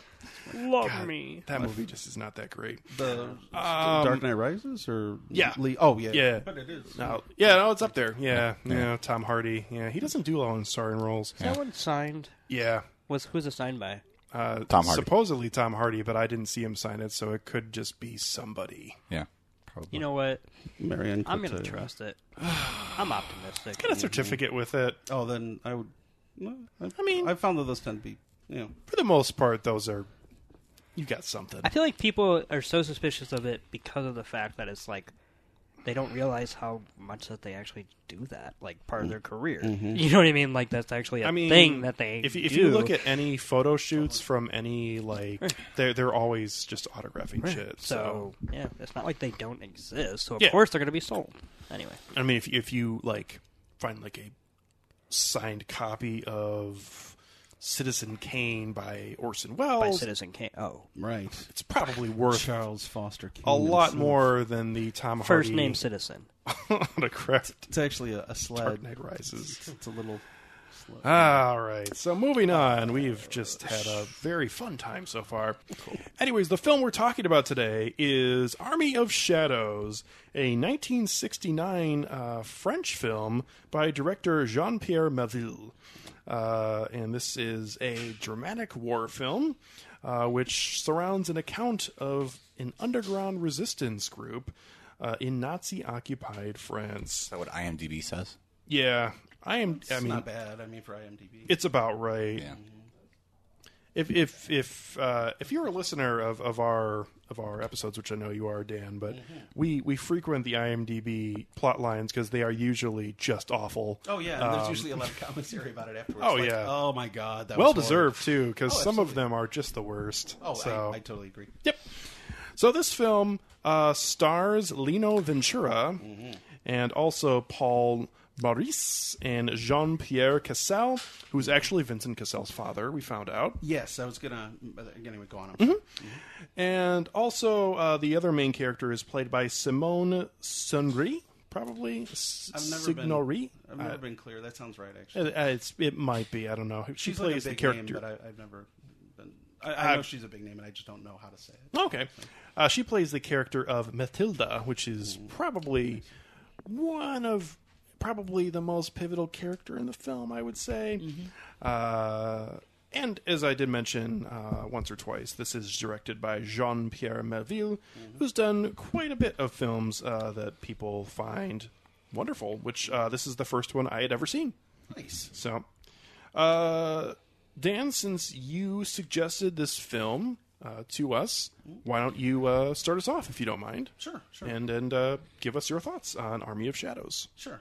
Obviously one of my favorites, which is why I recommended it. And it's kind of a funny one to start with for Jean-Pierre Melville, because I wonder if you in particular, Alex, might enjoy some of his other ones first, because they're more purely gangster movies. I mean, one could say, probably, like Nick and I talked a little about how this is sort of a gangster film, because they've got hats and trench coats and they're operating in the shadows, if you will. Hey, if you will. Anyway, but if only they had Johnny Depp, it would have been fine. Fuck that. Oh wow! Because he did the Whitey Bulger. Dark Shadows. No, he did the film version of Dark Shadows. Oh, that's what you were talking about. I mean, I get it now, but I definitely didn't make that leap. That's but all he right. did. Yeah. I really should have gotten that, because I understood I'm the it big immediately, Dan Curtis sadly. super fan over here. Oh, Anyway, I didn't know that. well, Dark Shadows, really. But yes. No, I didn't know that. Actually, that's interesting. Oh, yeah. But I don't know. Nick's told me a little about how he felt about it. But when I was kind of putting together these notes for it, I was like, well, I don't know what you guys' initial reaction was, but I wouldn't doubt it, and I wouldn't really blame you if your feeling initially was kind of lukewarm. The first time I saw it, I was really moved by it, especially by the ending. But I was kind of like, I just thought it was really slow. I was like, okay. And I had seen other films by this director that I really liked. But the more time passed, and it's kind of gained in reflection. And I think I've seen it 5 times now. And now it's definitely my top 25, like I said. It's a lot different than both World War II resistance movies of that time. Like, so you've got some movies like The Train, or Is Paris Burning, or The Heroes of Telemark, which are like very like slam bang action flicks. You know what I mean? And I even read here that I was reading this book about Melville in preparation for this, and the author Jeanette Vincendo, she said that Army of Shadows is like the anti Is Paris Burning, which was like the movie about the French resistance on literally D-Day, the first day of Normandy, where they're basically trying to do a bunch of sabotage and stop Germans from just even getting to the coast, so that basically there'll be far less Germans to intercept the Allies when they arrive on D-Day. So this is more showing you actually what happened during the war with people who are living their lives. Absolutely, yeah. And it's like, well, and when you look at it, like in particular, there's actually a lot of really great World War II resistance films that came out like in the last even 15 years, and I've been watching them a lot lately for no particular reason at all. I'm sure there's no topical reason related to current events or anything that would make me want to watch resistance films about anti-fascist groups. But anyway, no, this will definitely probably just people won't be able to pick out what you're talking about. No, I don't think so. I hope not, because that was no. But anyway, there's a lot of great ones. There's like Flame and Citron, which is set in Norway, I want to say, and there's like Anthropoid, which is set in Czechoslovakia, and Black Book, which is in Netherlands, right? Paul Verhoeven. Yeah, awesome movie. Is he working on a film right now, by the way? Yeah, it's about a lesbian nun. Is it really? Yeah. That's dope. I'm kind of on board. Me too. I am too. Yeah. Wow. Like, that's literally, like, if I was to look it up, it would be like a film about a lesbian nun. I feel like every time I talk about Paul Verhoeven now, I sound just like the dude who played Tonya Harding's bodyguard and the guy from Black Klansman, where, like, you say his name and I'll just be like, dude, we did it. What are you talking about? Like, this is horrible. We did it, man. Are you talking about the guy who always has his mouth open? Yeah. That fucking guy. Dude, did you see that Tonya Harding thing? That was me. I have extensive training in clandestine arts. She's like, but you don't. But I do. You don't. But you don't. But We I checked. do. You don't. I mean, I love the way he looks up in the last one. He's like, but I do. Honestly, that dude, I don't know who that actor is, He's but so I good. love him in that I don't movie. care that he plays the same thing now every time. Because it's I just funny want to to see me. him in more stuff. If you haven't seen Black Klansman, it's actually a good movie. I've been meaning to, but my gal Heidi told me if I go without her, like she'll like murder me or something in my sleep. So I'm like, okay. So, Hell yeah. but I'm like, I may have to kinda go. hot. In. I agree. Kill me deadly, baby. It's a good film, and you should see it. And then eventually, when we release our episode that revolves around, although it's a double episode, It is. where we talk about that and Do the Right Thing. Nice. Oh, yeah. Yeah. Oh, yeah. No, I just forgot because I'm like, what other new movie? But then I was Yeah, like, no. oh, yeah, we did that. That's a the- good double bill. I'm looking forward to that episode. Yeah, it was fun to talk about, and it's a good movie. But the Adam Driver character in that is a very interesting part of the film too, and also too I guess not lead because there aren't many females, but the female in Who's not Black Klansman. the African American woman that I thought she was. Which is, No, I was talking which about. is I'm racist. I'm not talking about her actually. She Oh. gives a really good performance. I'm talking about. Talking about the guy's wife? Yes. Oh, the white person. Yes. I gotcha. Sorry. The only white female in that movie. Pretty much, Yeah. yeah. Anyway, But anyways, she gives a very interesting performance, and we had an interesting conversation about her and also the female's role in the KKK on the episode. So Sure did. Pretty interesting subject, actually. sure did. That's good. No, yeah, but anyways, it was fun to talk about and something you should look forward to in a good film. Definitely looking forward. Sorry to No, completely that's all steal right. your thunder on this. Nah, it don't matter. See, that's why I wrote everything down. You grab the thunder while I get the lightning. You like that? Never. Okay, I'm not going to even. Anyway, but there's been a lot of great Resistance movies in the last few years, but all of them are like, there's always like something where they're blowing up a checkpoint or like they're assassinating some guy. They're like blowing up a bar that's filled with Nazis. There's something where there's at least a feeling like there's a victory. Yeah. And like in Army of Shadows, there's like none of that. It's just their victory. Their big victory is like, we've stayed alive a little longer. I mean, literally, that's their survival. And We tried to rescue a guy. Oh, that didn't work out so well. I know, it's so depressing. Especially because of how, for the time period, like how outlandish that scenario is, which is not to say unrealistic, but like, let's dress up in costumes and like this is such a Ocean-esque, let's put on a ruse. And it's not that the ruse doesn't work. Like it's not like they're caught. Right. It's just like, well, no, that's not how it works. And it's like he's too keep ill going. to be moved. It's like, damn. Yep. But I mean, all the stuff in the movie is based on a novel by Joseph Cassell, which they just put out a translation in English last year. So I finally I'm going to read that before I go to this episode. And so all that's true stories. I mean, they would change the names and the places in the country where it happened because some of the people, when he wrote the book, some of the people were still active Resistance members. So he was trying to like change it enough. But most of them were stories that he said, well, everybody in the Resistance knows these stories. So it's not like I could be vague enough that nobody's going to get like killed over me saying this. But so that actually did happen. There was something where they did procure like these 4 Nazi uniforms, and the assumption in the book is like, oh, we don't know who he killed, but he killed some Nazis, and we're okay with that. Yeah. But yeah, I mean, a lot of the somberness I think definitely has to do with the setting of the movie, which I was telling you about, which is like now it's never specifically said in the movie, but according to Melville, when he said it started on October 20th, 1942. That's the beginning. And that's significant to him because it was his 25th birthday, and it was also, according to him, the date that American films were officially banned by the French collaborationist government. And that's why they also... Is that the reference in the movie when they talk about Gone with the Wind? Right. And they said, we'll know when the war will be over because the French will be able to see this. Right. Yeah. Melville actually was in London, Yeah. and when he was younger, and he said that even he was walking out of there, and he's like, yeah. And I'm like, well, it's a shame it's Gone with the Wind because it's not exactly the most progressively minded frickin' movie. I'm just saying, Anyway, but I'll just leave it at that. But so anyway, so it takes place in like late 42 through early 43, and that's significant because basically, well, okay, let me just give you the quick timeline of the whole thing. So, okay, England, France declare war on Germany, September 1938. And we'll just skip ahead a couple years. France is overrun by the Nazis and surrenders in... Sorry, The Who?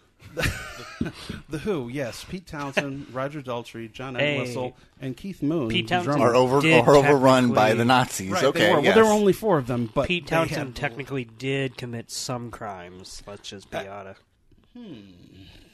Wait, was it him or was it somebody else? Oh, well, that was probably more Keith Moon. Okay. Keith Didn't Moon- one of the Who got caught with kiddie porn? Daltrey. Yeah, Okay. Daltrey. Who? I feel like I'm in Inception, and I'm a couple like dream levels into this joke, and I'm like, I don't know. I'm not grasping that. So like, there's a real thing here. I don't behind know it. where the fuck I I say am. that as someone who listens to the Who, but No, I like the Who, and Daltrey. I was just like, yeah, he was always a little skeezy, in my opinion. So I was like, not a surprise. Anyway, so France surrenders to the Nazis in June 1940.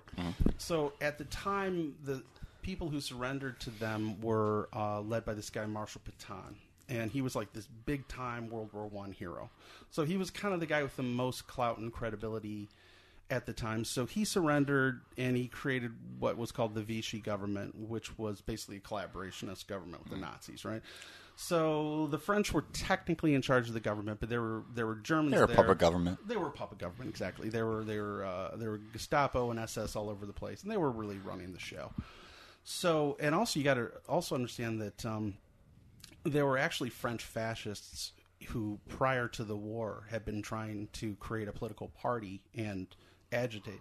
So, like, for them, it was like, yay, we went from being this kind of marginal party with no followers to suddenly we're, like, in charge. But are they really in charge, though? Not really. not in charge, but they're looked at. Well, they were... You know what I mean? Like, had- they were needed, so to speak. Yeah, I mean, well, okay, so, like, there's this group, the French Popular Party, the PPF, and they were fascists, hugely anti-Semitic, and they were led by a guy named... That's a shame. I know, because other than that, I was behind them on their fiscal responsibility. No.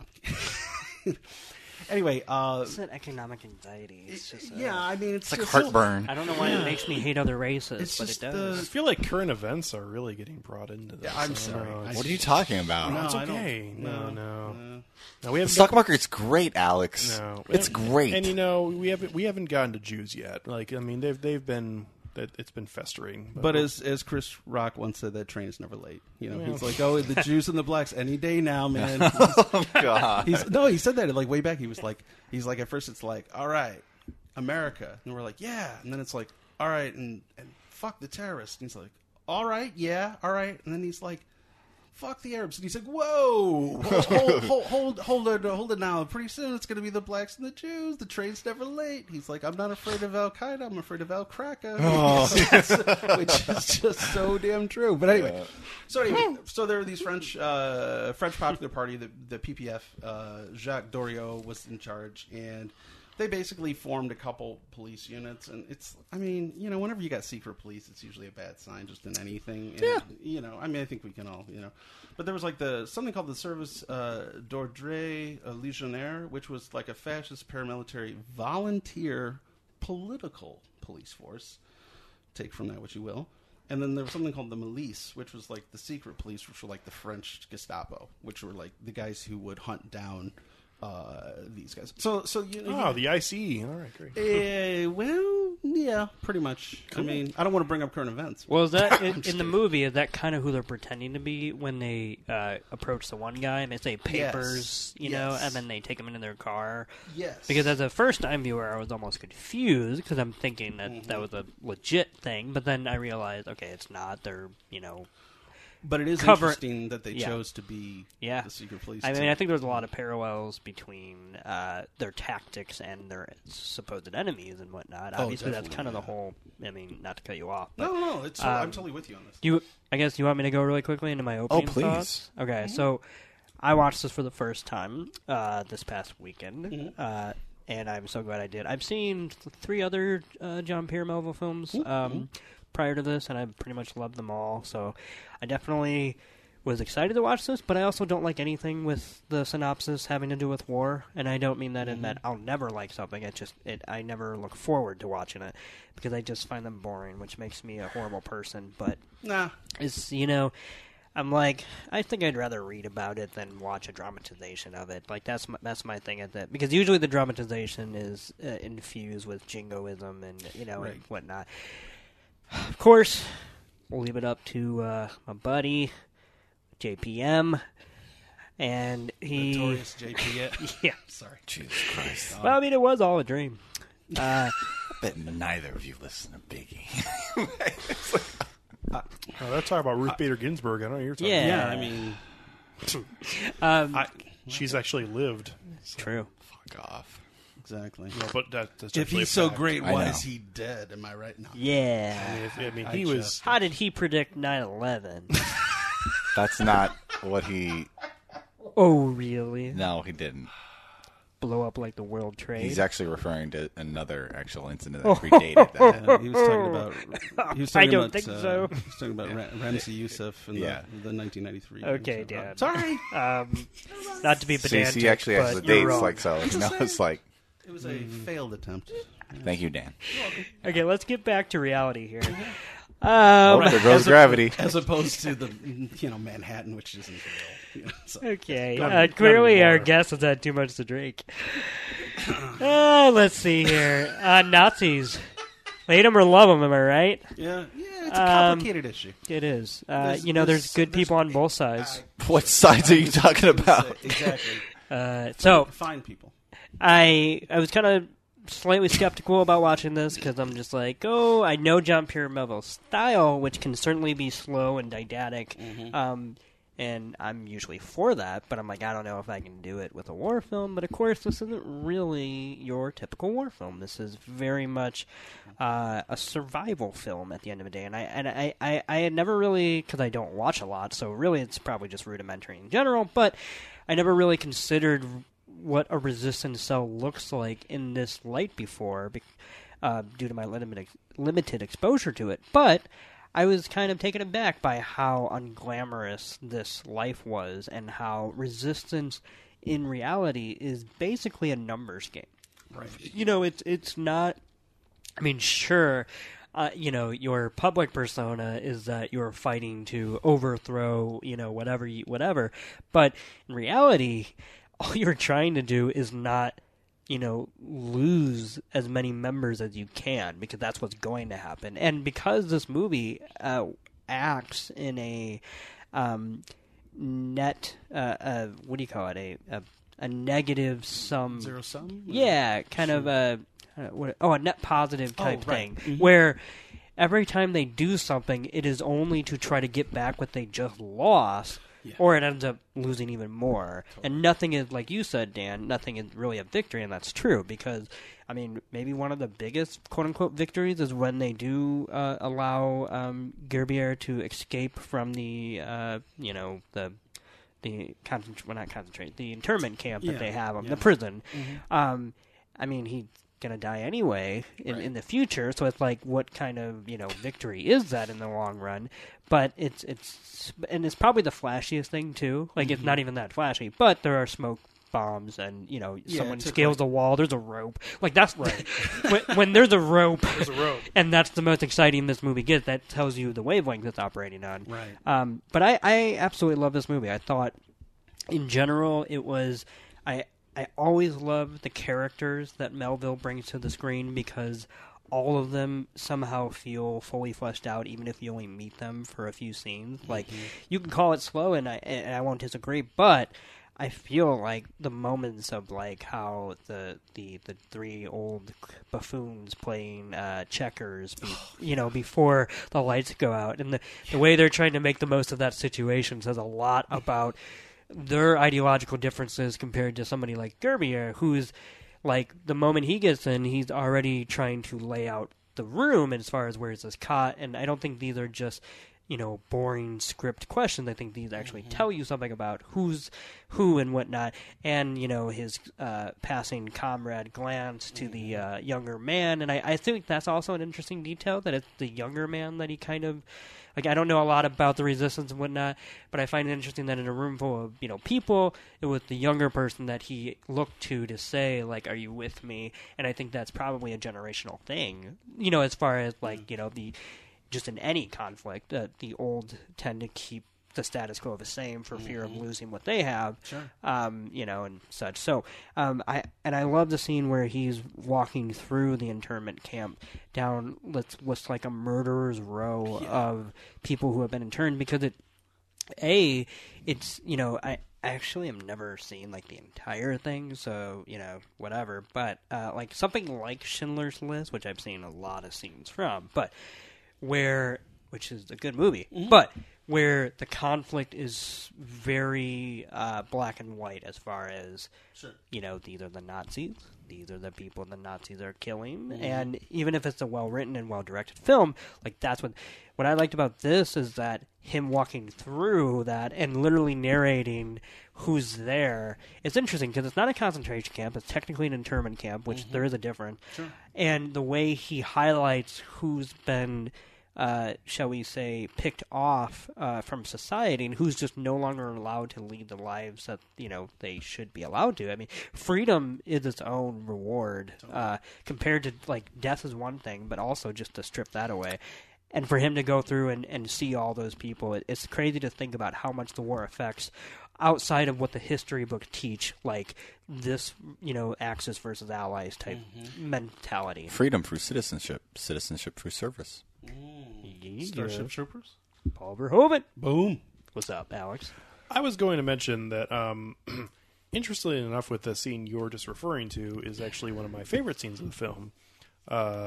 And I feel like that scene, even though he doesn't really gain any true people at that point, I feel like that highlights something that at least is a giant miscue here by the Nazis, and it is something that a lot of groups do, like something like I know that this is something that's somewhat going to be important in the upcoming film, which I'm very interested in seeing, which is called The Miseducation of Cameron Post, about gay conversion therapy. Yeah, that looks amazing. The idea of putting all these people together. I never once thinking about like how that could be detrimental to your cause. Yeah.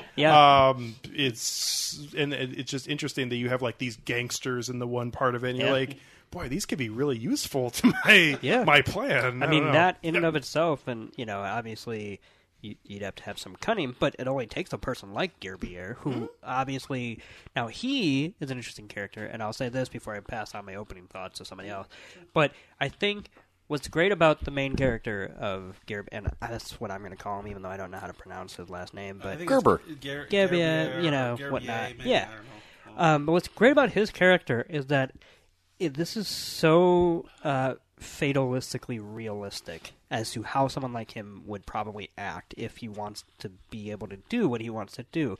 And I'm mostly talking about what I would call the introduction to his character, which is not the literal introduction, but the one where you start to see what his ideology falls in line with and what its limitations, if there are any, are, where he tells them the man when he's taken to the like the German whatever, it's like out of the camp to it's a hotel where the Gestapo has their headquarters. And when he sits next to the man on the bench, Right. and he tells him, okay, and I'm an idiot because when I hear him say those lines, like, okay, you make, I'll get up and distract the guard, and you whatever, I'm thinking he's doing something for the both of them. Right. But in reality, he's not, and I don't think he wants him to die. No, but he knows that there's no way that he can rely on saving him and himself, so, hope for the best or whatever. Unsane all over again. Yeah. And so for him... See the movie? Oh, which one? Unsane? Unsane I have not. The it's Soderbergh on film? my list. Yeah. And I keep it's it. actually there's a like moment like that in there, and it's delightful. where someone makes a horrible choice, even though it's out of self-preservation. Well, sure. Yeah. Well, I think it is. It's a very fun scene to talk about. It is. But him running away in that scene is kind of when the movie opened up for me, and I started to realize like what the moral choices they were going to have to make one after another, and the fatalism that kind of hangs over all of their very futile actions. So I very much enjoyed it, and I'm curious to see what you guys thought. So I will start off my thoughts by saying that one of my favorite scenes in the film actually happened directly after the scene you were talking about, and that is the scene when he stops in the shop to get a shave, which I thought was fucking brilliant. Yeah.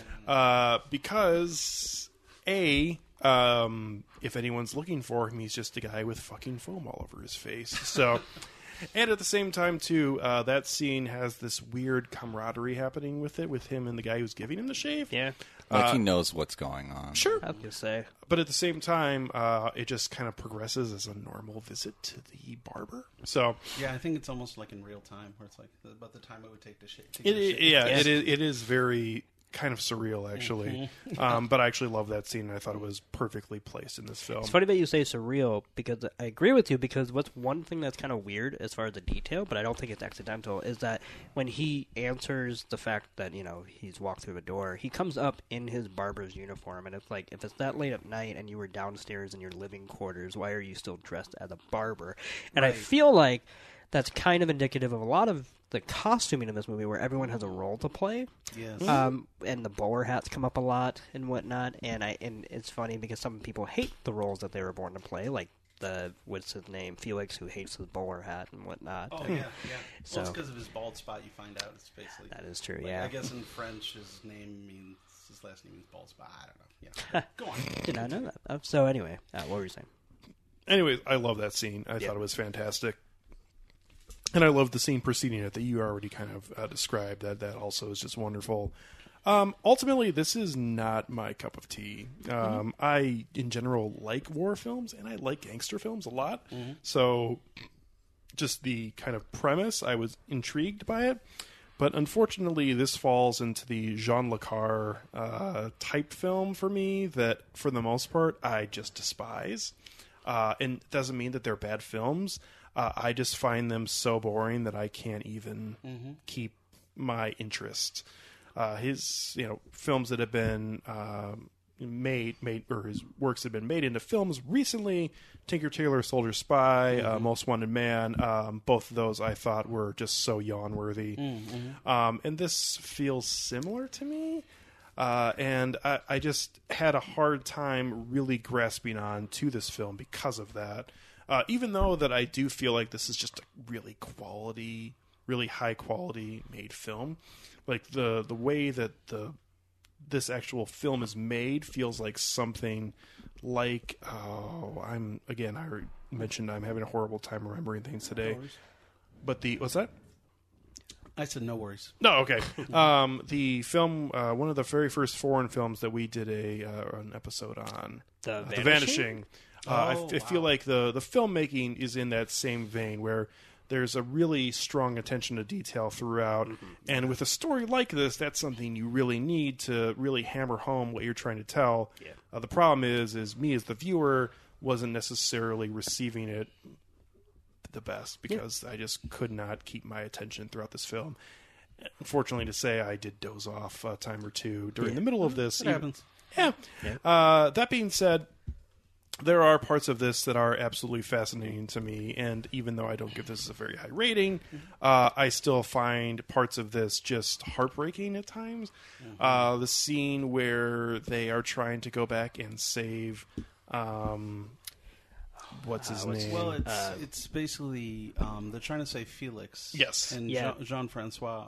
They don't know it, but he's already. It's like Castle's father. I know. Yeah. Gets himself in prison on purpose, I think, right? Right. Yeah. Basically, he writes that letter. Thinks himself out. Yeah. And but true story though. When the first time I saw this, I'm like, man, that dude looks a lot like Vincent Cassel. Oh. And then I looked and I'm like, son of a gun, it is his relation. Yeah. Okay. That's where that comes from. That little rascal. That nose. That guy from Ocean's 12. I can't remember his character. What was his character? LaFox. The Night Fox. Sorry. The Night Fox. Also LaFox, Illinois, but that's okay. That is true. Yeah. Yes.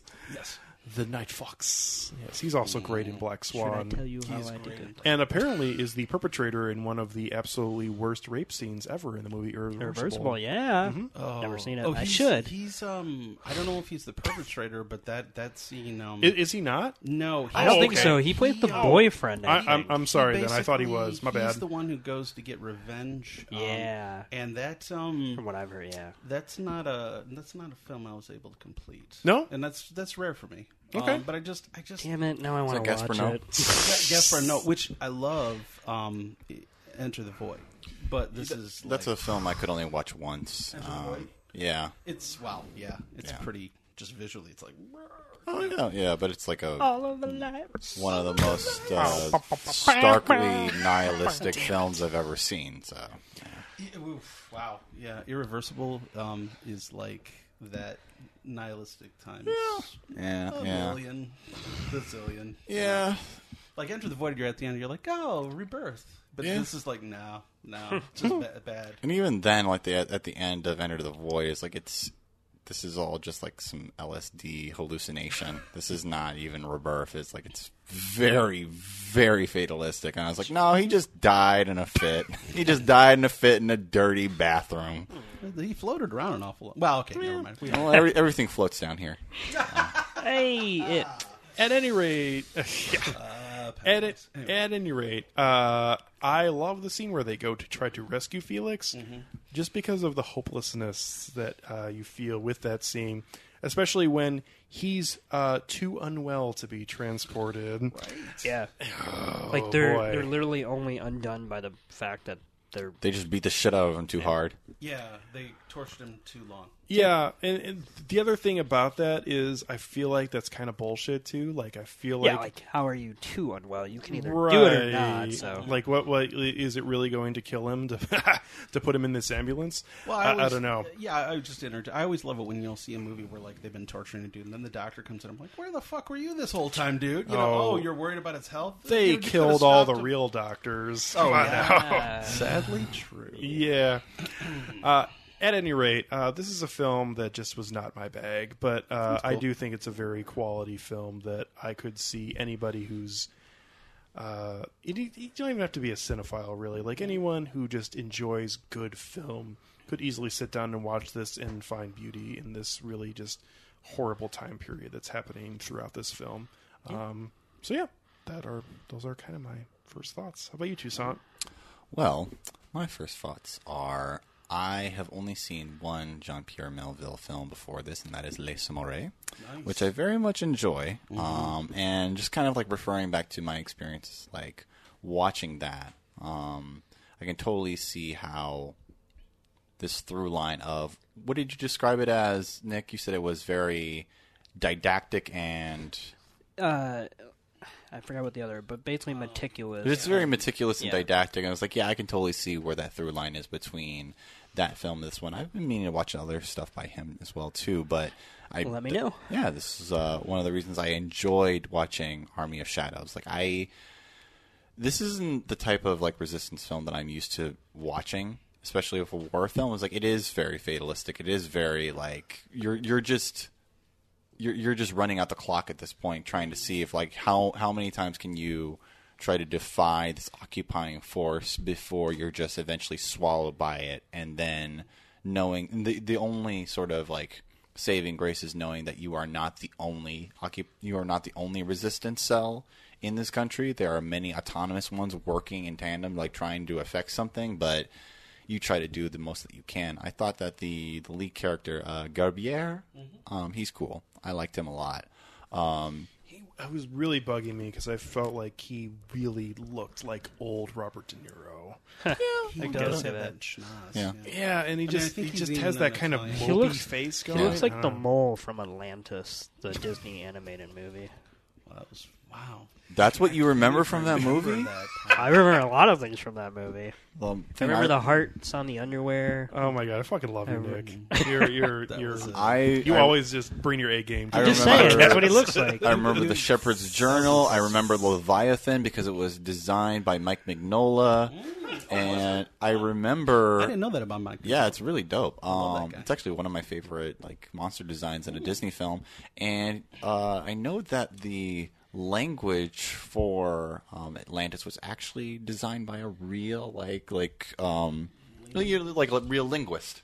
Wow. Yeah, it was I really didn't know cool. that. That's awesome. Yeah, I know. Yeah, thanks. That looks a lot like Garbier, the mole guy from Atlantis. Yeah, yes. the glasses and such. I I mean, can the see it. stubble was exaggerated, but it's Yeah. there. Yeah, This I is mean- before he got the shave. I mean, it is a fucking cartoon. I mean, actually, that looks a little. I mean, just from afar, that looks a little bit to me like Jafar when he turns into a snake. Ah, yes. Okay, so I really did enjoy this. We don't have these kind of offshoots on this podcast, by the way.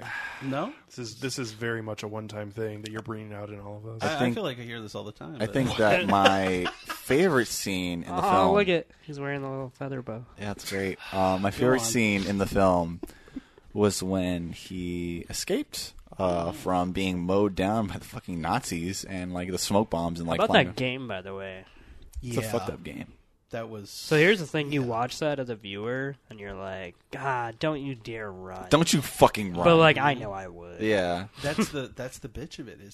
Well, first of all, it's not to interrupt, but I mean, it was a real thing. Yeah, and of course, it was like a game. Like, oh, those of you that make it all the way over to there, you can hide behind the. No one ever made it. No. I mean, everybody. They're like, nobody ever makes it. You know? No, they do. The fucked up phrasing of this is that it's not. They do it twice. It's not even like you'll live. It's just like, if you manage to get all the way back there, we're going to bring you back, and then you're just going to do another round with some other guys, and you're just going to have to do it again. Reminds me of when you had to take the Pacer test in middle school. Fuck the Pacer test. The Pacer test? But with like a lot less I'm not Nazism and fascism. The Pacer test in high school, you know what I'm talking about, Alec?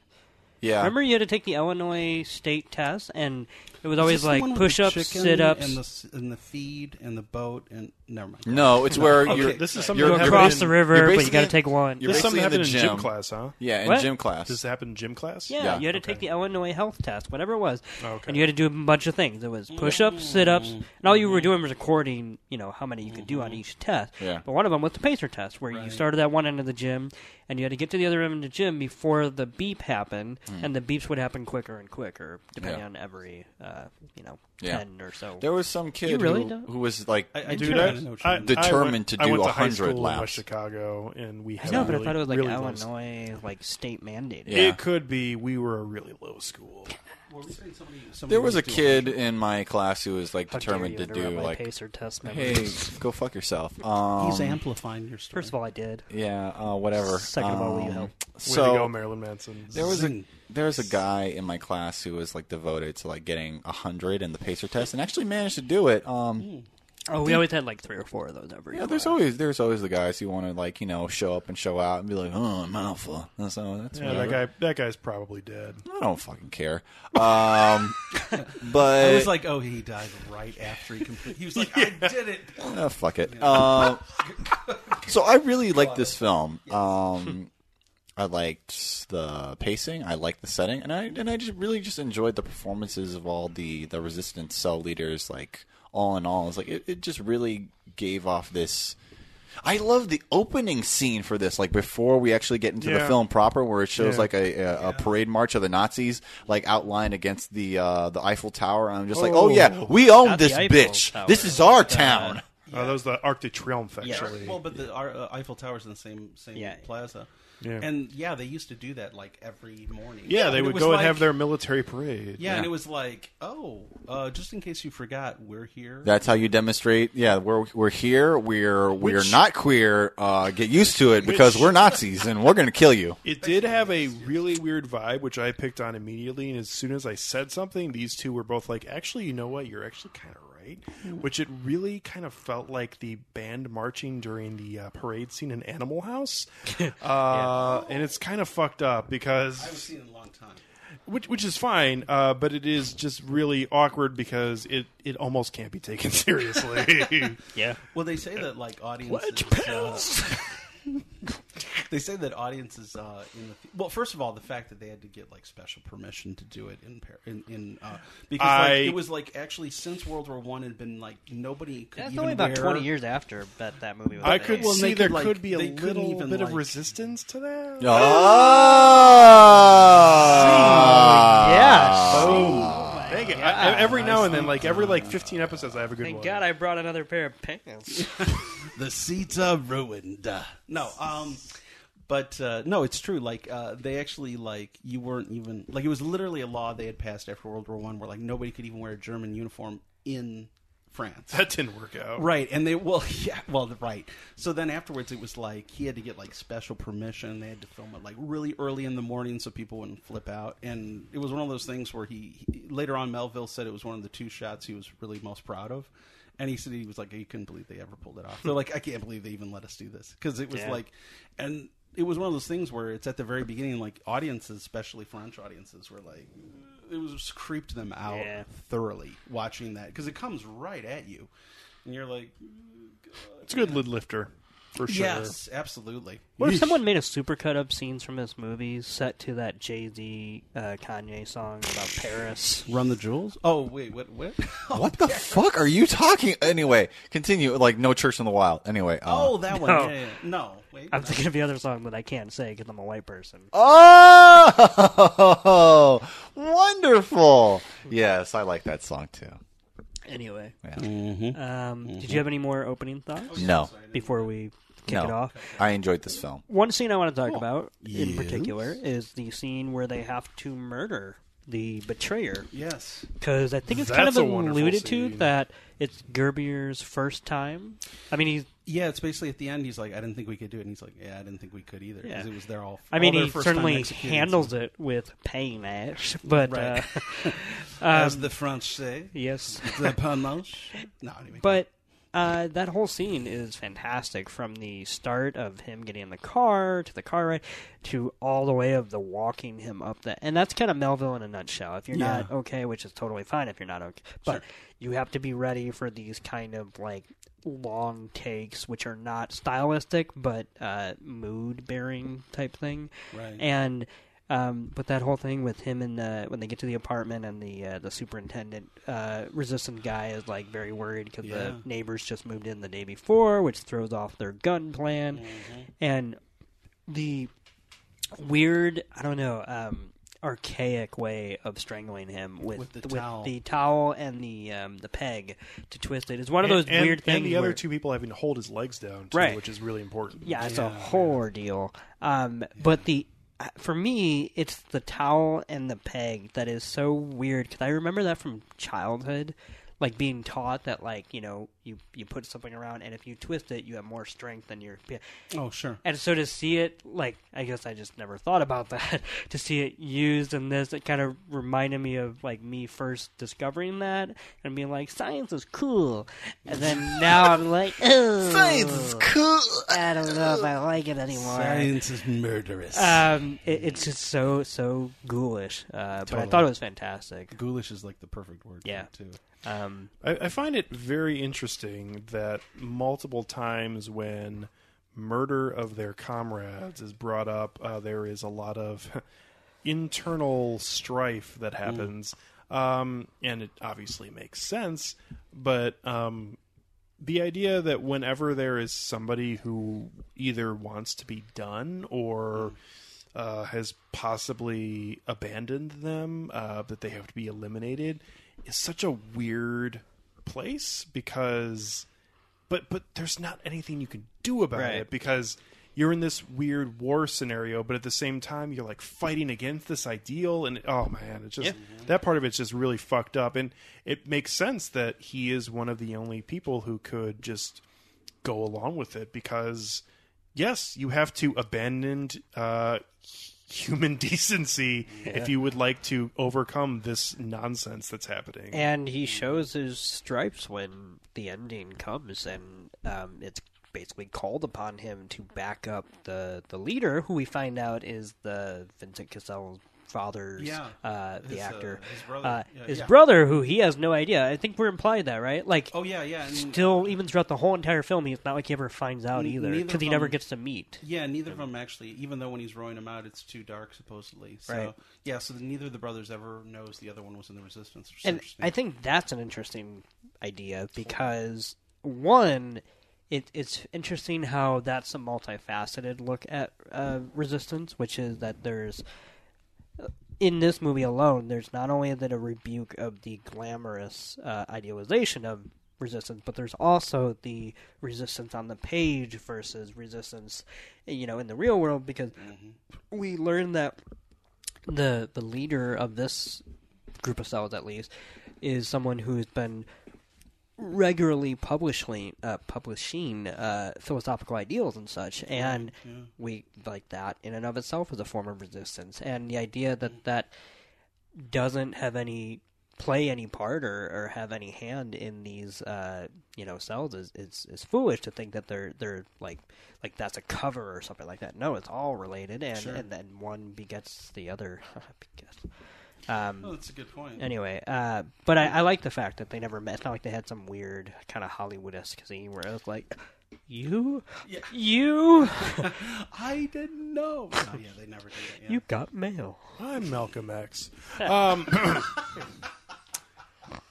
So, what I love about, and I'm going to have to raise my rating a little bit on this film, because the more I think about it, the more I like it just a little bit more. I think that's Melville in a nutshell, which is not to say that you're going to like absolutely love whatever. The same thing Dan pretty much said, is that the first time you saw this, you're like, it's pretty good. But I liked the individual scenes, but I felt like, man, it was really slow. Yeah. And then as time went on, it's a grower, not a shower. It's a grower, not a shower. Exactly. It's a way Homer. The idea that I'm just like you, just completely swinging and missing on his character's name, but Vincent Cassel's father's character. Yeah, I think Gaspalt or something.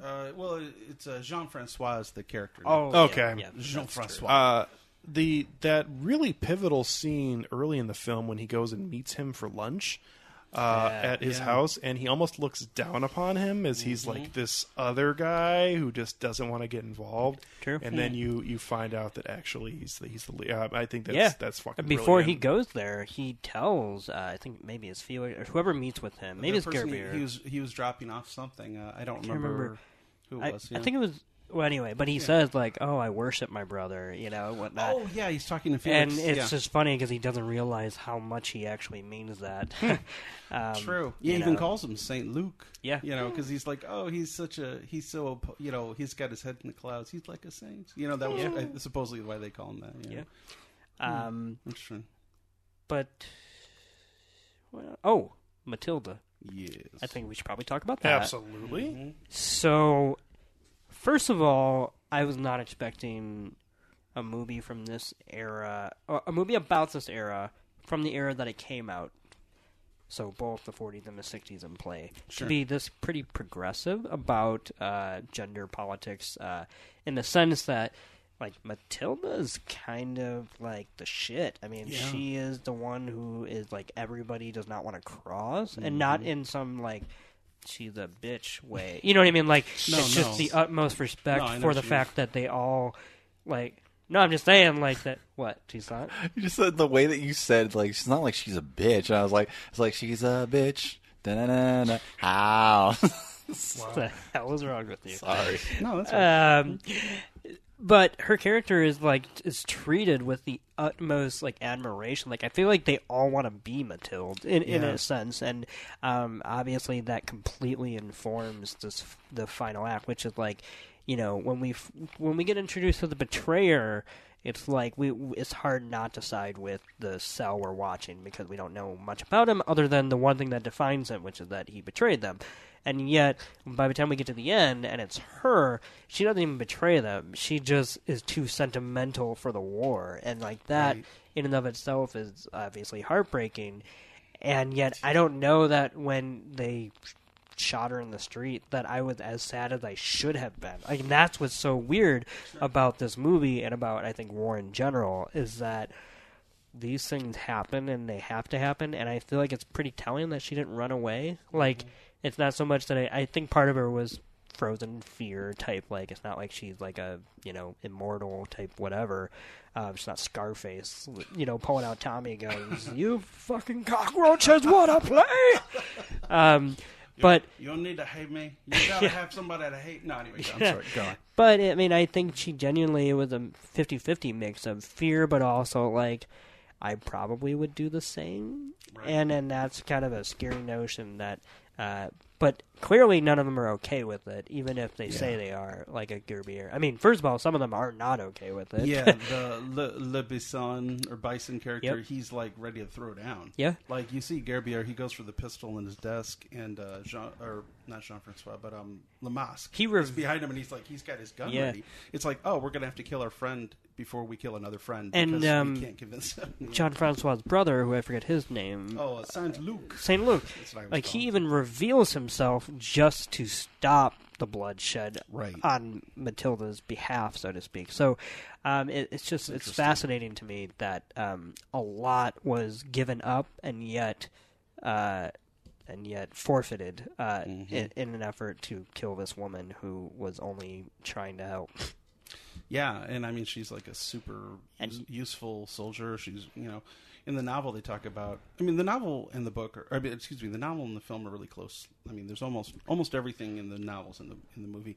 But I mean, they talk about how she's like, she's proved herself to be like way better than we thought, and because she's basically a housewife when we first meet her, and she's supposed to be like not even like for the rebels, but it turns out that that's just a facade she has for her family, And in fact, it's because she keeps it all, like she says, she keeps it all from her family. Nobody knows what she's doing, including her daughter, her husband, or her kid, or any of the other kids. So. And this movie, I would say, repeatedly shows how, repeatedly shows that women are invaluable in something like a resistance cell, because it's almost always women who are allowed to do things that the men can't get away with in these movies. The train station, which I know you and Tucson giggled at, Alex, which I totally get, but the scene where he takes up the woman's child when he gets off the train just to smuggle in. Yeah. Like, it is so garish, to look from 2018 on. But I totally buy it as this like thing, because during wartime, I genuinely think a nice person who put pieces together would know what's happening, but also know, I'm with you, not with the people who are... Whatever you're going to do, I may have a problem with, but I have less of a problem with that than I do with the people who you're staring at. Yeah, the invaders, if you will. Yeah, it is tough in 2018 to watch that, and especially with the very quick trigger that most people have with anything involving their personal space. That if you picked up someone's child, to be like, this motherfucker, like, I don't know why they're black, but fair enough. That's my kid. I don't know you. I mean, to be fair, the white kid people really absolutely wanted to be would do that. to Probably be fair, way more than black people would. The kid really wanted to be picked up because the mom was already holding the other one. So I feel like she was like, "Thank you, mister." Well, yeah, I don't got a daddy. Yeah. Wow. Well, in the book, he's even like he shows like some pure balls basically in that, and then like later on when he's going through a train station later, he actually asks a Gestapo agent to carry one of his cases for him. So he's just like, fuck you guys. He's very addicted to danger. Yeah. So it makes sense for his character to just be like, I'm just going to pick up this random kid. It's going to be fine. And she's like, oh, thank you. Very chivalrous. Whatever. So, I mean, it's a literal better bet than nothing. Yes. You know what I mean? Yes. Like, so it's like, even if that would have been an alarming thing, it still makes sense from a character standpoint. Although it is funny that he does get his suitcase inspected literally seconds after that happens. True. Yeah, and they're like, oh, what is this? He's like, oh, it's a radio. They're like, okay, move along. It's like, dude, that's exactly what you're searching for. Why didn't you? Yeah, but anyway. Yeah. Just funny. People often don't see what's right in front of their face. Yeah, I was going to say, true. if you say, like, oh, nothing, then it's like, oh, okay, then. But if the kind of bluntness about it is what makes it more like, well, I guess it's not a problem. Mm-hmm. Well, this is a stolen car, officer. They're like, oh, okay, on your way. Oh, yes. No, go. Oh, Just letting you know your taillight's out. So I think going to ratings would be a good thing, Yeah, because sure. we've hit on the major subjects here. So I guess I'll go first, actually, since I probably have the least to say. I thought this was very hit or miss for me. I'm going to give it a 2.5 out of 5. I think that I would probably like this even a little bit more on a rewatch, because I think there's plenty here in terms of the thematic storytelling that happens throughout Army of Shadows that I would appreciate it even more a second time. But as I mentioned during my initial thoughts, these kind of films really turn me off in a way that I just don't like the way that the story is necessarily told, because I feel like it is at a point intentionally boring / slow to tell its storyline, which is great because it works for the subject matter. But for me, at the same time, I just could not really latch onto this, although I do think there is some very well-done filmmaking here. So it's 2.5 out of 5 for me for Army of Shadows. I would give this a 3 out of 5 for Army of Shadows. I enjoyed it. I respect it as a craft of a film. I'm not sure if I entirely got everything I would have gotten out of it from just a first-time viewing, and I am interested in watching it again. I enjoy Jean-Pierre Melville. Between this and Les Samurais, I think Les Samurais just edges it out just because of the fact that I like that film not for any type of like allegory or like overt messaging. Sure. It's just a fucking cool film. Mm-hmm. It's just a fucking cool film, and this just doesn't exude that same level of cool for me. So I'm so sorry. Maybe that's World War II resistance isn't hip enough. Yeah, it's not hip enough. It's not hip enough. Sorry. Yeah. Wow. Yeah. You're just really like leaning into the emphasis of my French name, huh? Anyway, but yeah, I Tucson, Arizona. Fuck off. But yeah, I give this a 3 out of 5. On. Yeah. Sad. Dan, you want to go, and then I'll go after you? Yeah. For me, the movie's about, like I was saying before, like secret honor, courage, where it's like, you're operating at another level of courage when you're doing something and you're like, oh, nobody's going to ever see this, or nobody's going to know.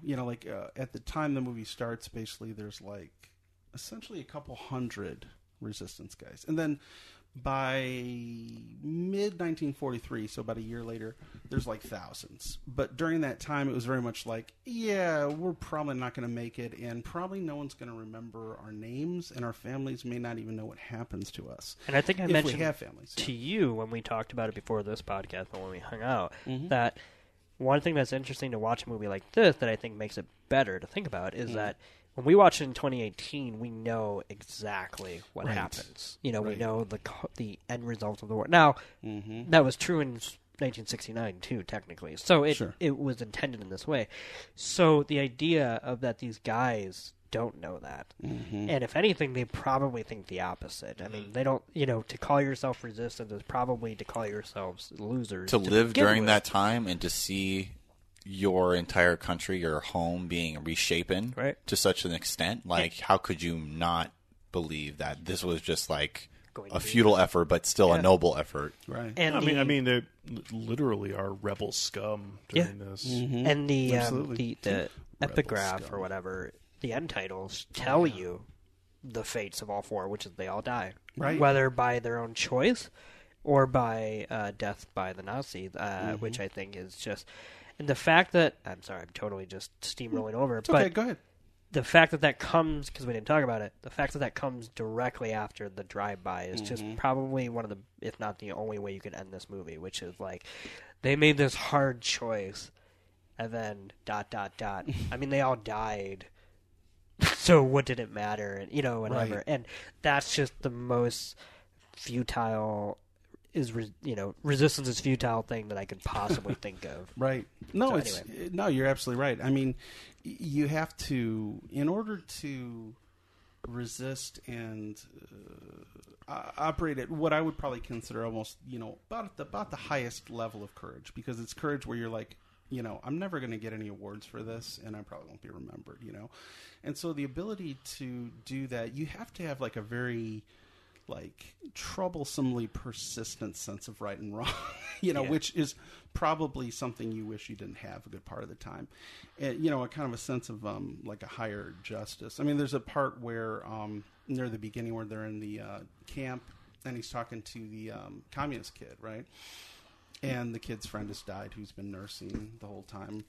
And what does he say? I got it written here. It says, this is one of my favorite lines in any movie. He says, "Don't worry, the score will be settled." And it's like, whoa, it's like his way of saying, we'll pay him back, And it's like I kind of get this feeling like almost all the members of this group are silently. That's their mantra. It's like, I see what's happening. I'm registering this injustice. The score will be settled eventually. The balance will be, the debts will be paid, if you will. And I think it takes it's weird because I don't think of Melville as a guy who's a very hopeful filmmaker. Like his stuff is very tonally pessimistic, but you do kind of have to have some sense of right and wrong and a certain sense of hope to go, well, I'm doing this thing. And I mean, I think Scott Tobias says from AV Club, he says about Gerbier, he says, "There are no tougher, braver heroes in cinema than this grimly determined man." And I think that's kind of an interesting point. I mean, it's like I think I told you before. Like there's a lot of moving parts to me, but one of the most touching is the part where Jean-Francois, he's talking to the Gestapo guy, right? And it's basically after he's turned himself in. So essentially, he's essentially it's secret honor to the point where he's becoming publicly infamous, right? So the resistance thinks he's just a coward because he took off on them, and the Gestapo just thinks he's another, freaking resistance rebel scum, if you will. And, so the Gestapo leader is talking to him. They haven't roughed him up too much yet, and the Gestapo guy's like, well, the great risk you're taking, and Jean-Francois is like, I don't know what you mean. He goes, well, you're going to be shot under a false name, and your fate would remain a mystery, and that's pretty touching in a way to go. Yeah, I'm going to do this, and no one will know. I mean, his brother won't ever know that he was a member of the resistance, and vice versa. Yeah. So that's a level of secret honor or secret courage, which to me makes it extremely moving. I think there was... What was I going to say here? I think it's interesting to see, I guess, all the different roles that people played. Actually, there is, if you guys have time. Yeah. I have this little quote from Bobby Kennedy, which really struck me. It was a speech he gave in South Africa, actually. And it was basically he says, let's see here if I can find it. So, first is the danger of futility, the belief that there is nothing one man or one woman can do against the enormous array of the world's ills, against misery and ignorance, injustice, and violence.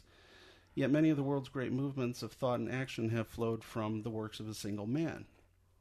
These men move the world, and so can we all. Few have had the greatness to bend history itself, but each of us can work to change a small portion of events. In the total of all those acts will be written the history of this generation. It is from numberless diverse acts of courage and belief that human history is shaped. Each time a man stands up for an ideal, or acts to improve the lot of others, or strikes out against injustice, he sends forth a tiny ripple of hope. And crossing each other from a million different centers of energy and daring, those ripples build a current that can sweep down the mightiest walls of oppression and resistance. So, to me, that's kind of the point of the movie in the end, that's what I find moving. That part at the end where they, like you said, they talked about they showed little titles, which I always thought, I think I mentioned this to you. It's like, I often wondered, is American Graffiti based on that? Because, have you guys ever seen American Graffiti? Yeah. He died in Vietnam. Right, there's two of them die. And you're like, well, one of them is whereabouts unknown. It's such a somber ending to that movie, and you're like, whoa. Yeah. And it's like that with this movie. And it's sad because one of the guys in Army of Shadows, it's like, oh, he got a cyanide capsule out and he died. I'm like, oh, that's good. It's like in relatively speaking, best case scenario, that's the happy one. Mm-hmm. That's the one where I'm like, oh, Lemask, he got a cyanide capsule. God bless him. And then of course at the end where they say, there's the line about, the Saint Luc basically died after giving up only one name, his own. Yeah. And then they said on, February 13th, 1944, Philippe Gerbier decided that this time he wouldn't run. Yeah. That just destroys me emotionally every frickin' time. I've seen this movie 5 times, and that just reduces me to a blob every time. Yeah. There's something very admirable about people doing something where there's no... I don't know what the word is. There's just no laurels. There's going to be nothing. And the worst part is, a lot of these guys, the sacrifice is so big that we won't ever know who they are. I mean, and that's true of most resistance movements. Is there's a lot of people, never lived to see a movie, even which their names were changed. Exactly. It's pretty emotionally heavy duty stuff. So I think for me, that's. I think what I really like about the film. Then I also and you mentioned this too, I think the phrase used was everyone has a role to play. And I've been actually saying that ever since election night 2016. I have friends who are like, some friends are like, well, I want to do something. I'm really unhappy with what's going on. I don't like the direction the country's going. Oh, damn, you should have voted. Well, these folks, in theory, voted. So if they hadn't, they at least were smart enough to not tell me this, because they would get a beating. No, Jill Stein, moon crystals. Anyway, I'll leave. We're gonna have a Space Force though, so Yeah. Space Force, my friends. Yeah. Fighting Space Yay. Force. Anyway, but and they'll say like, well, people will be like, well, I want to do something, but I don't. This really is just a stupid version of Reagan, isn't it? Because he had the whole Star Star Wars, Wars. the It's whole Star Wars exact- thing. I was like, this is just a stupid version of It is. Reagan. It is. It's stupid. Holy shit! It's not even- stupid Reagan. It's like instead of, but it's a wall too. So Yeah. not only is this damn Space Force, but it's a ridiculous wall that's not going to keep. Yeah. I'll leave it alone. Anyway, but basically, I'll just people will say, well, I want to do something, and I'm like, you know what? Not everybody has to march. Not everybody has to campaign. Not everybody has to run for office. Everybody has a role to play. Is what I keep telling people. Yeah. And a lot of times you don't know what that role is until that moment, and hopefully you'll know enough to do it. You see a Nazi, you just tell them to go fuck themselves. Exactly. It's not Yeah. until you're told to run that you'll know what your place in that race is. So Indeed, exactly. And that's I think one of the things I like about the film is all the different people in it, like the barber, character where he's right. because at first you're watching it, like I don't know if you guys noticed, but I didn't notice it until like maybe the third time I saw it. But he's got like a poster of Marshal Pétain, who was like the collaborationist guy, and he was like they like really tried to set him up as like the Hitler of France, Yeah. very idolized.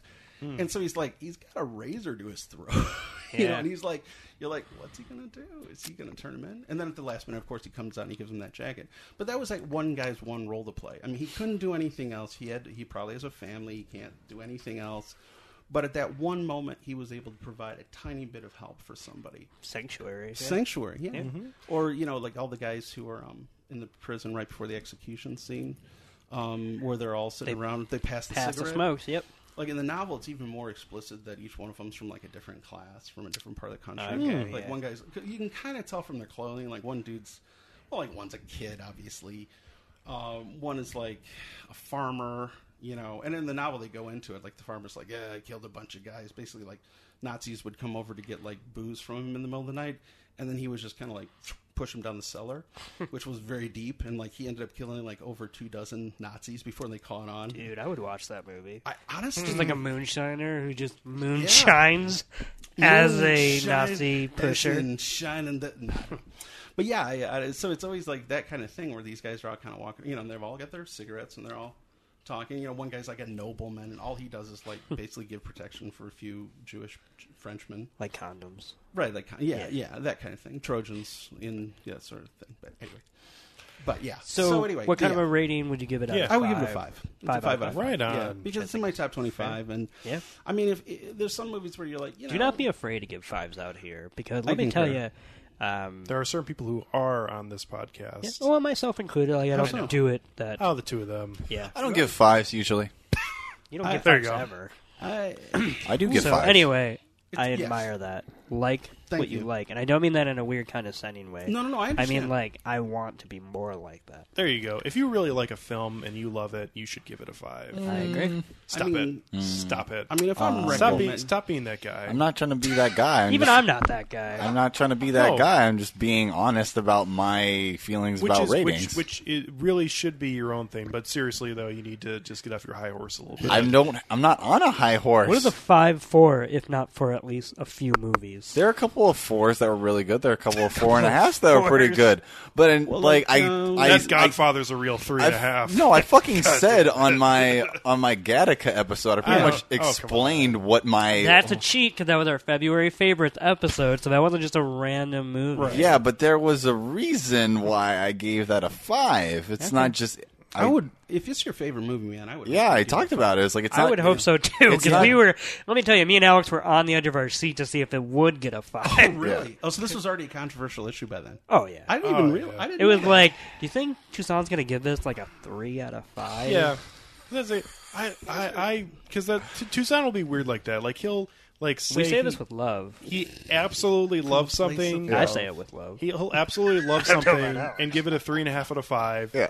And then he'll think something's Or I the go- worst piece of shit, and he'll give it a 3 out of 5. And it's really That's not infuriating. true. That's not true. Very That's not true. That's not true. That's not true. I will compile a That's not list true. of sound clips. Go ahead, bitch. Wait a minute. When you did when you guys did the thing, you gave that 4.5, didn't you? Yeah. Because I would have given it Did 4.5 he? or 5. If I had Did he? any movie that I bring, Because The Thing is one of my favorite films, and it's just not a perfect film, and it doesn't hit the one metric that I think. By the for way, me I finally love that movie. good. Fuck yeah! I mean, I liked it. By the way, my friends, it is being shown at the Music Box in 70mm. Yeah, I want to go see that. This month. There's that. We should go. And one other thing that I was going to go see, but I feel like it was a movie that no one else would actually go see. We are seeing something What? tomorrow. Lawrence of Arabia, Patton, Silverado. It's something really random where I'm like, oh, yeah, I would want to see that. Oh, Star Trek: The Undiscovered Country. Oh, I'd watch that in 70mm. Okay. Hell yeah. Well, maybe we'll get together. You haven't. I think that's an underrated, experienced- kooky sci-fi film. You haven't experienced Shakespeare till you've heard it in its native Klingon tongue. That is true. Mhm. Really quickly, my rating, I Yes. give this a 4 out of 5, and that's Nice. not the first time viewing. I think it's absolutely fantastic. It's definitely one of the best depictions of what I would think resistance looks like, and it's a credit to my country and the people that are not me and much better people than I am, that I don't ever have to truly understand if this is realistic or not. But Everybody's got a role What? to play, my friend. Oh, okay. because I've never had to live through something where I had to do anything of this nature. All right, yeah. You probably won't have to. I'm just trying to be humble. I was like, you're man. talking about like a credit to my country, and I was like, what the fuck No, are it's a you? credit to the people who are not me. Oh, like, okay. Who lived in a different time and era, Okay. or in this era, who are doing things that they probably shouldn't even have to do. And you know, All right. anyway, Yeah. listen to the episode, and you'll see what I you'll see what I meant. He won't. It's like, It's well, okay. But I genuinely think this is a really good, meticulous character drama. And I'm also here for the idea that this is like Melville secretly doing a gangster film. I'm not saying like if you love gangster movies, it'll mean you'll love this movie. But I love the way that these guys kind of just move in the shadows. Indeed. The titular line. Yeah, An throughout army, if you will. What? Army in shadows. Oh, boy. Of shadows, perhaps you might say, per se. Perhaps. I'm sorry. The two of you guys could have a conversation for 30 minutes and literally say nothing. And we've done that. Yeah, we pretty much do that. I was just going to say, get the hang fuck out. out of here. So our now, best. really quickly, in case anyone wants to assassinate us, our normal hangout when we get together is the Spotted Fox Ale House. Okay. Yep. And we'll stay there from like 5 till midnight. Yeah. Yeah. When they Talking about when, what- when they tell you that they're closing before they You actually know what? close. I was pretty proud of us, Dan, We were because actually out the door. it was Sunday night, right. and we left the building at like 9:30. Like we were standing out on the sidewalk when the lights went off. So at least they didn't have to tell us. Yeah. But that was only because we were going to go back to my house and watch a movie. Which if we I did. hadn't brought that up, I feel like we would have got kicked We were out. like, all right, let's just stay here a little longer. Anyway, but yeah, you're right. You're right. That is true. But I think this is a great film, and I genuinely think that you can't do much better in watching something that is so. For me, the depiction of the French in World War II, I feel like you probably should only watch things made by French directors. And I know that sounds weirdly like To an extent, like that's true. duh, but I think they get a slight bad rap outside of there's a lot of dumb stereotypes in the in the U.S. and whatnot. So it was refreshing to see someone stick up for his country by depicting people who made horrible choices and whatnot for the betterment of humanity. Well, and at least that's what they thought. And Well, yeah. and it was. But anyway, I just think it's a great film, and I'm really excited. There's quite a few Melville films I haven't seen. Nice. One of them actually being Les Samurai, even though I own it. So I have to watch that. Oh, yeah. But Definitely. for some of his lesser-known stuff, I'm really excited to watch the one that stars this guy, Vito. whatnot, which Lino is- Ventura. Yeah, he's in I which think 3 or 4 of them. He is, and there's one that's like it's not Bob LaFleur, but it's a different one. Oh, Le Dolas? Yes. Los No. Dolos? No. the like Le Cercle Rouge? no. Le- Well, maybe he's Un in that. Flic? That was his very last one, I think. Anyway, Un no. Flic means like cop. Oh. Like the cop. I don't Wow. know what that is. Clearly, I don't know what I'm talking about. No, I mean, I know he's in several of. Oh, he's in the It's- Double Souffle. That's it. Yeah, that's. I was going to say it sounded like food. Yeah, it's like the second wind. So It's anyway, like- yeah. that one I'm excited to see now that I know that he's in it because I very much enjoyed his performance in this. So He's I give awesome in that movie too. it 4 out of 5. Right on. So if you out there in podcasting land have any thoughts on Army of Shadows, or if you've seen Army of Shadows, please get a hold of us at filmtankshow@gmail.com, or try really hard to find us on Facebook, Twitter, or Instagram at Film Tank Show. You'll never find me. Probably not, because we don't really work on those pages very often. We really should. Well, once Dan started commenting, I'm like, okay, this attracts all the wrong people. Right. So, reprobates. Yeah. Coming up on our next episode, we are going to hit on our 4th Paul Thomas Anderson film. Yeah. As we've previously done Magnolia. There Will Be Blood. There Will Be Blood. Magnolia and Phantom Thread. So the film we're going to do is probably my second favorite film of Paul Thomas Anderson, and this is in what I would feel like is his golden age of filmmaking, which some people who may be Paul Thomas Anderson fanboys feel like this is before his craft was refined, but that's okay. Yes and no. Okay. At any rate, Boogie Nights is the film we'll be talking about. He went from being a master thief to being a masterpiece. Boom. Being Master P. The hip-hop artist. That's a left turn No where Limit Nick was Soldier. going, but that's okay. At any rate, this film, Boogie Nights,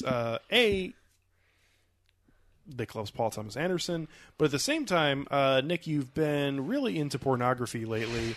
So Can we just clarify that statement a little bit, though? You've been and really say, into pornography I don't lately. I've been really into the golden age Sure. of pornography, okay, which is first depicted thing, in first this thing, movie. First thing, Has to be shot on celluloid. Okay, I wasn't even participating. I was in the other room cleaning up my fucking Yai spill that went everywhere. Yeah. But I heard you talking about a pornography film that involved a really horrible rape, and all I thought was, you do this to yourself. Well, not the person, but you. yeah, I was gonna say Nick. I didn't do it.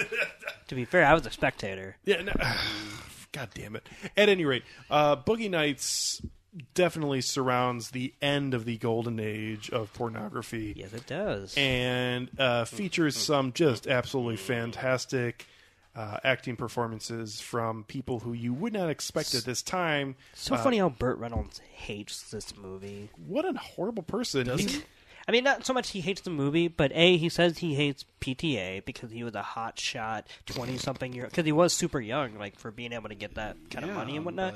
But he says that basically he hates PTA, and actually there have been reports that they almost came to fisticuffs multiple times on the set because he was an old, washed-up person who, in my opinion, was given a nice second chance to do something great, and PTA was a hot-shot young director, and there's a lot of, obviously... This is the same person I concur. who lathered himself up in butter, put on cowboy boots, and did a horrible southern accent in striptease. Yep.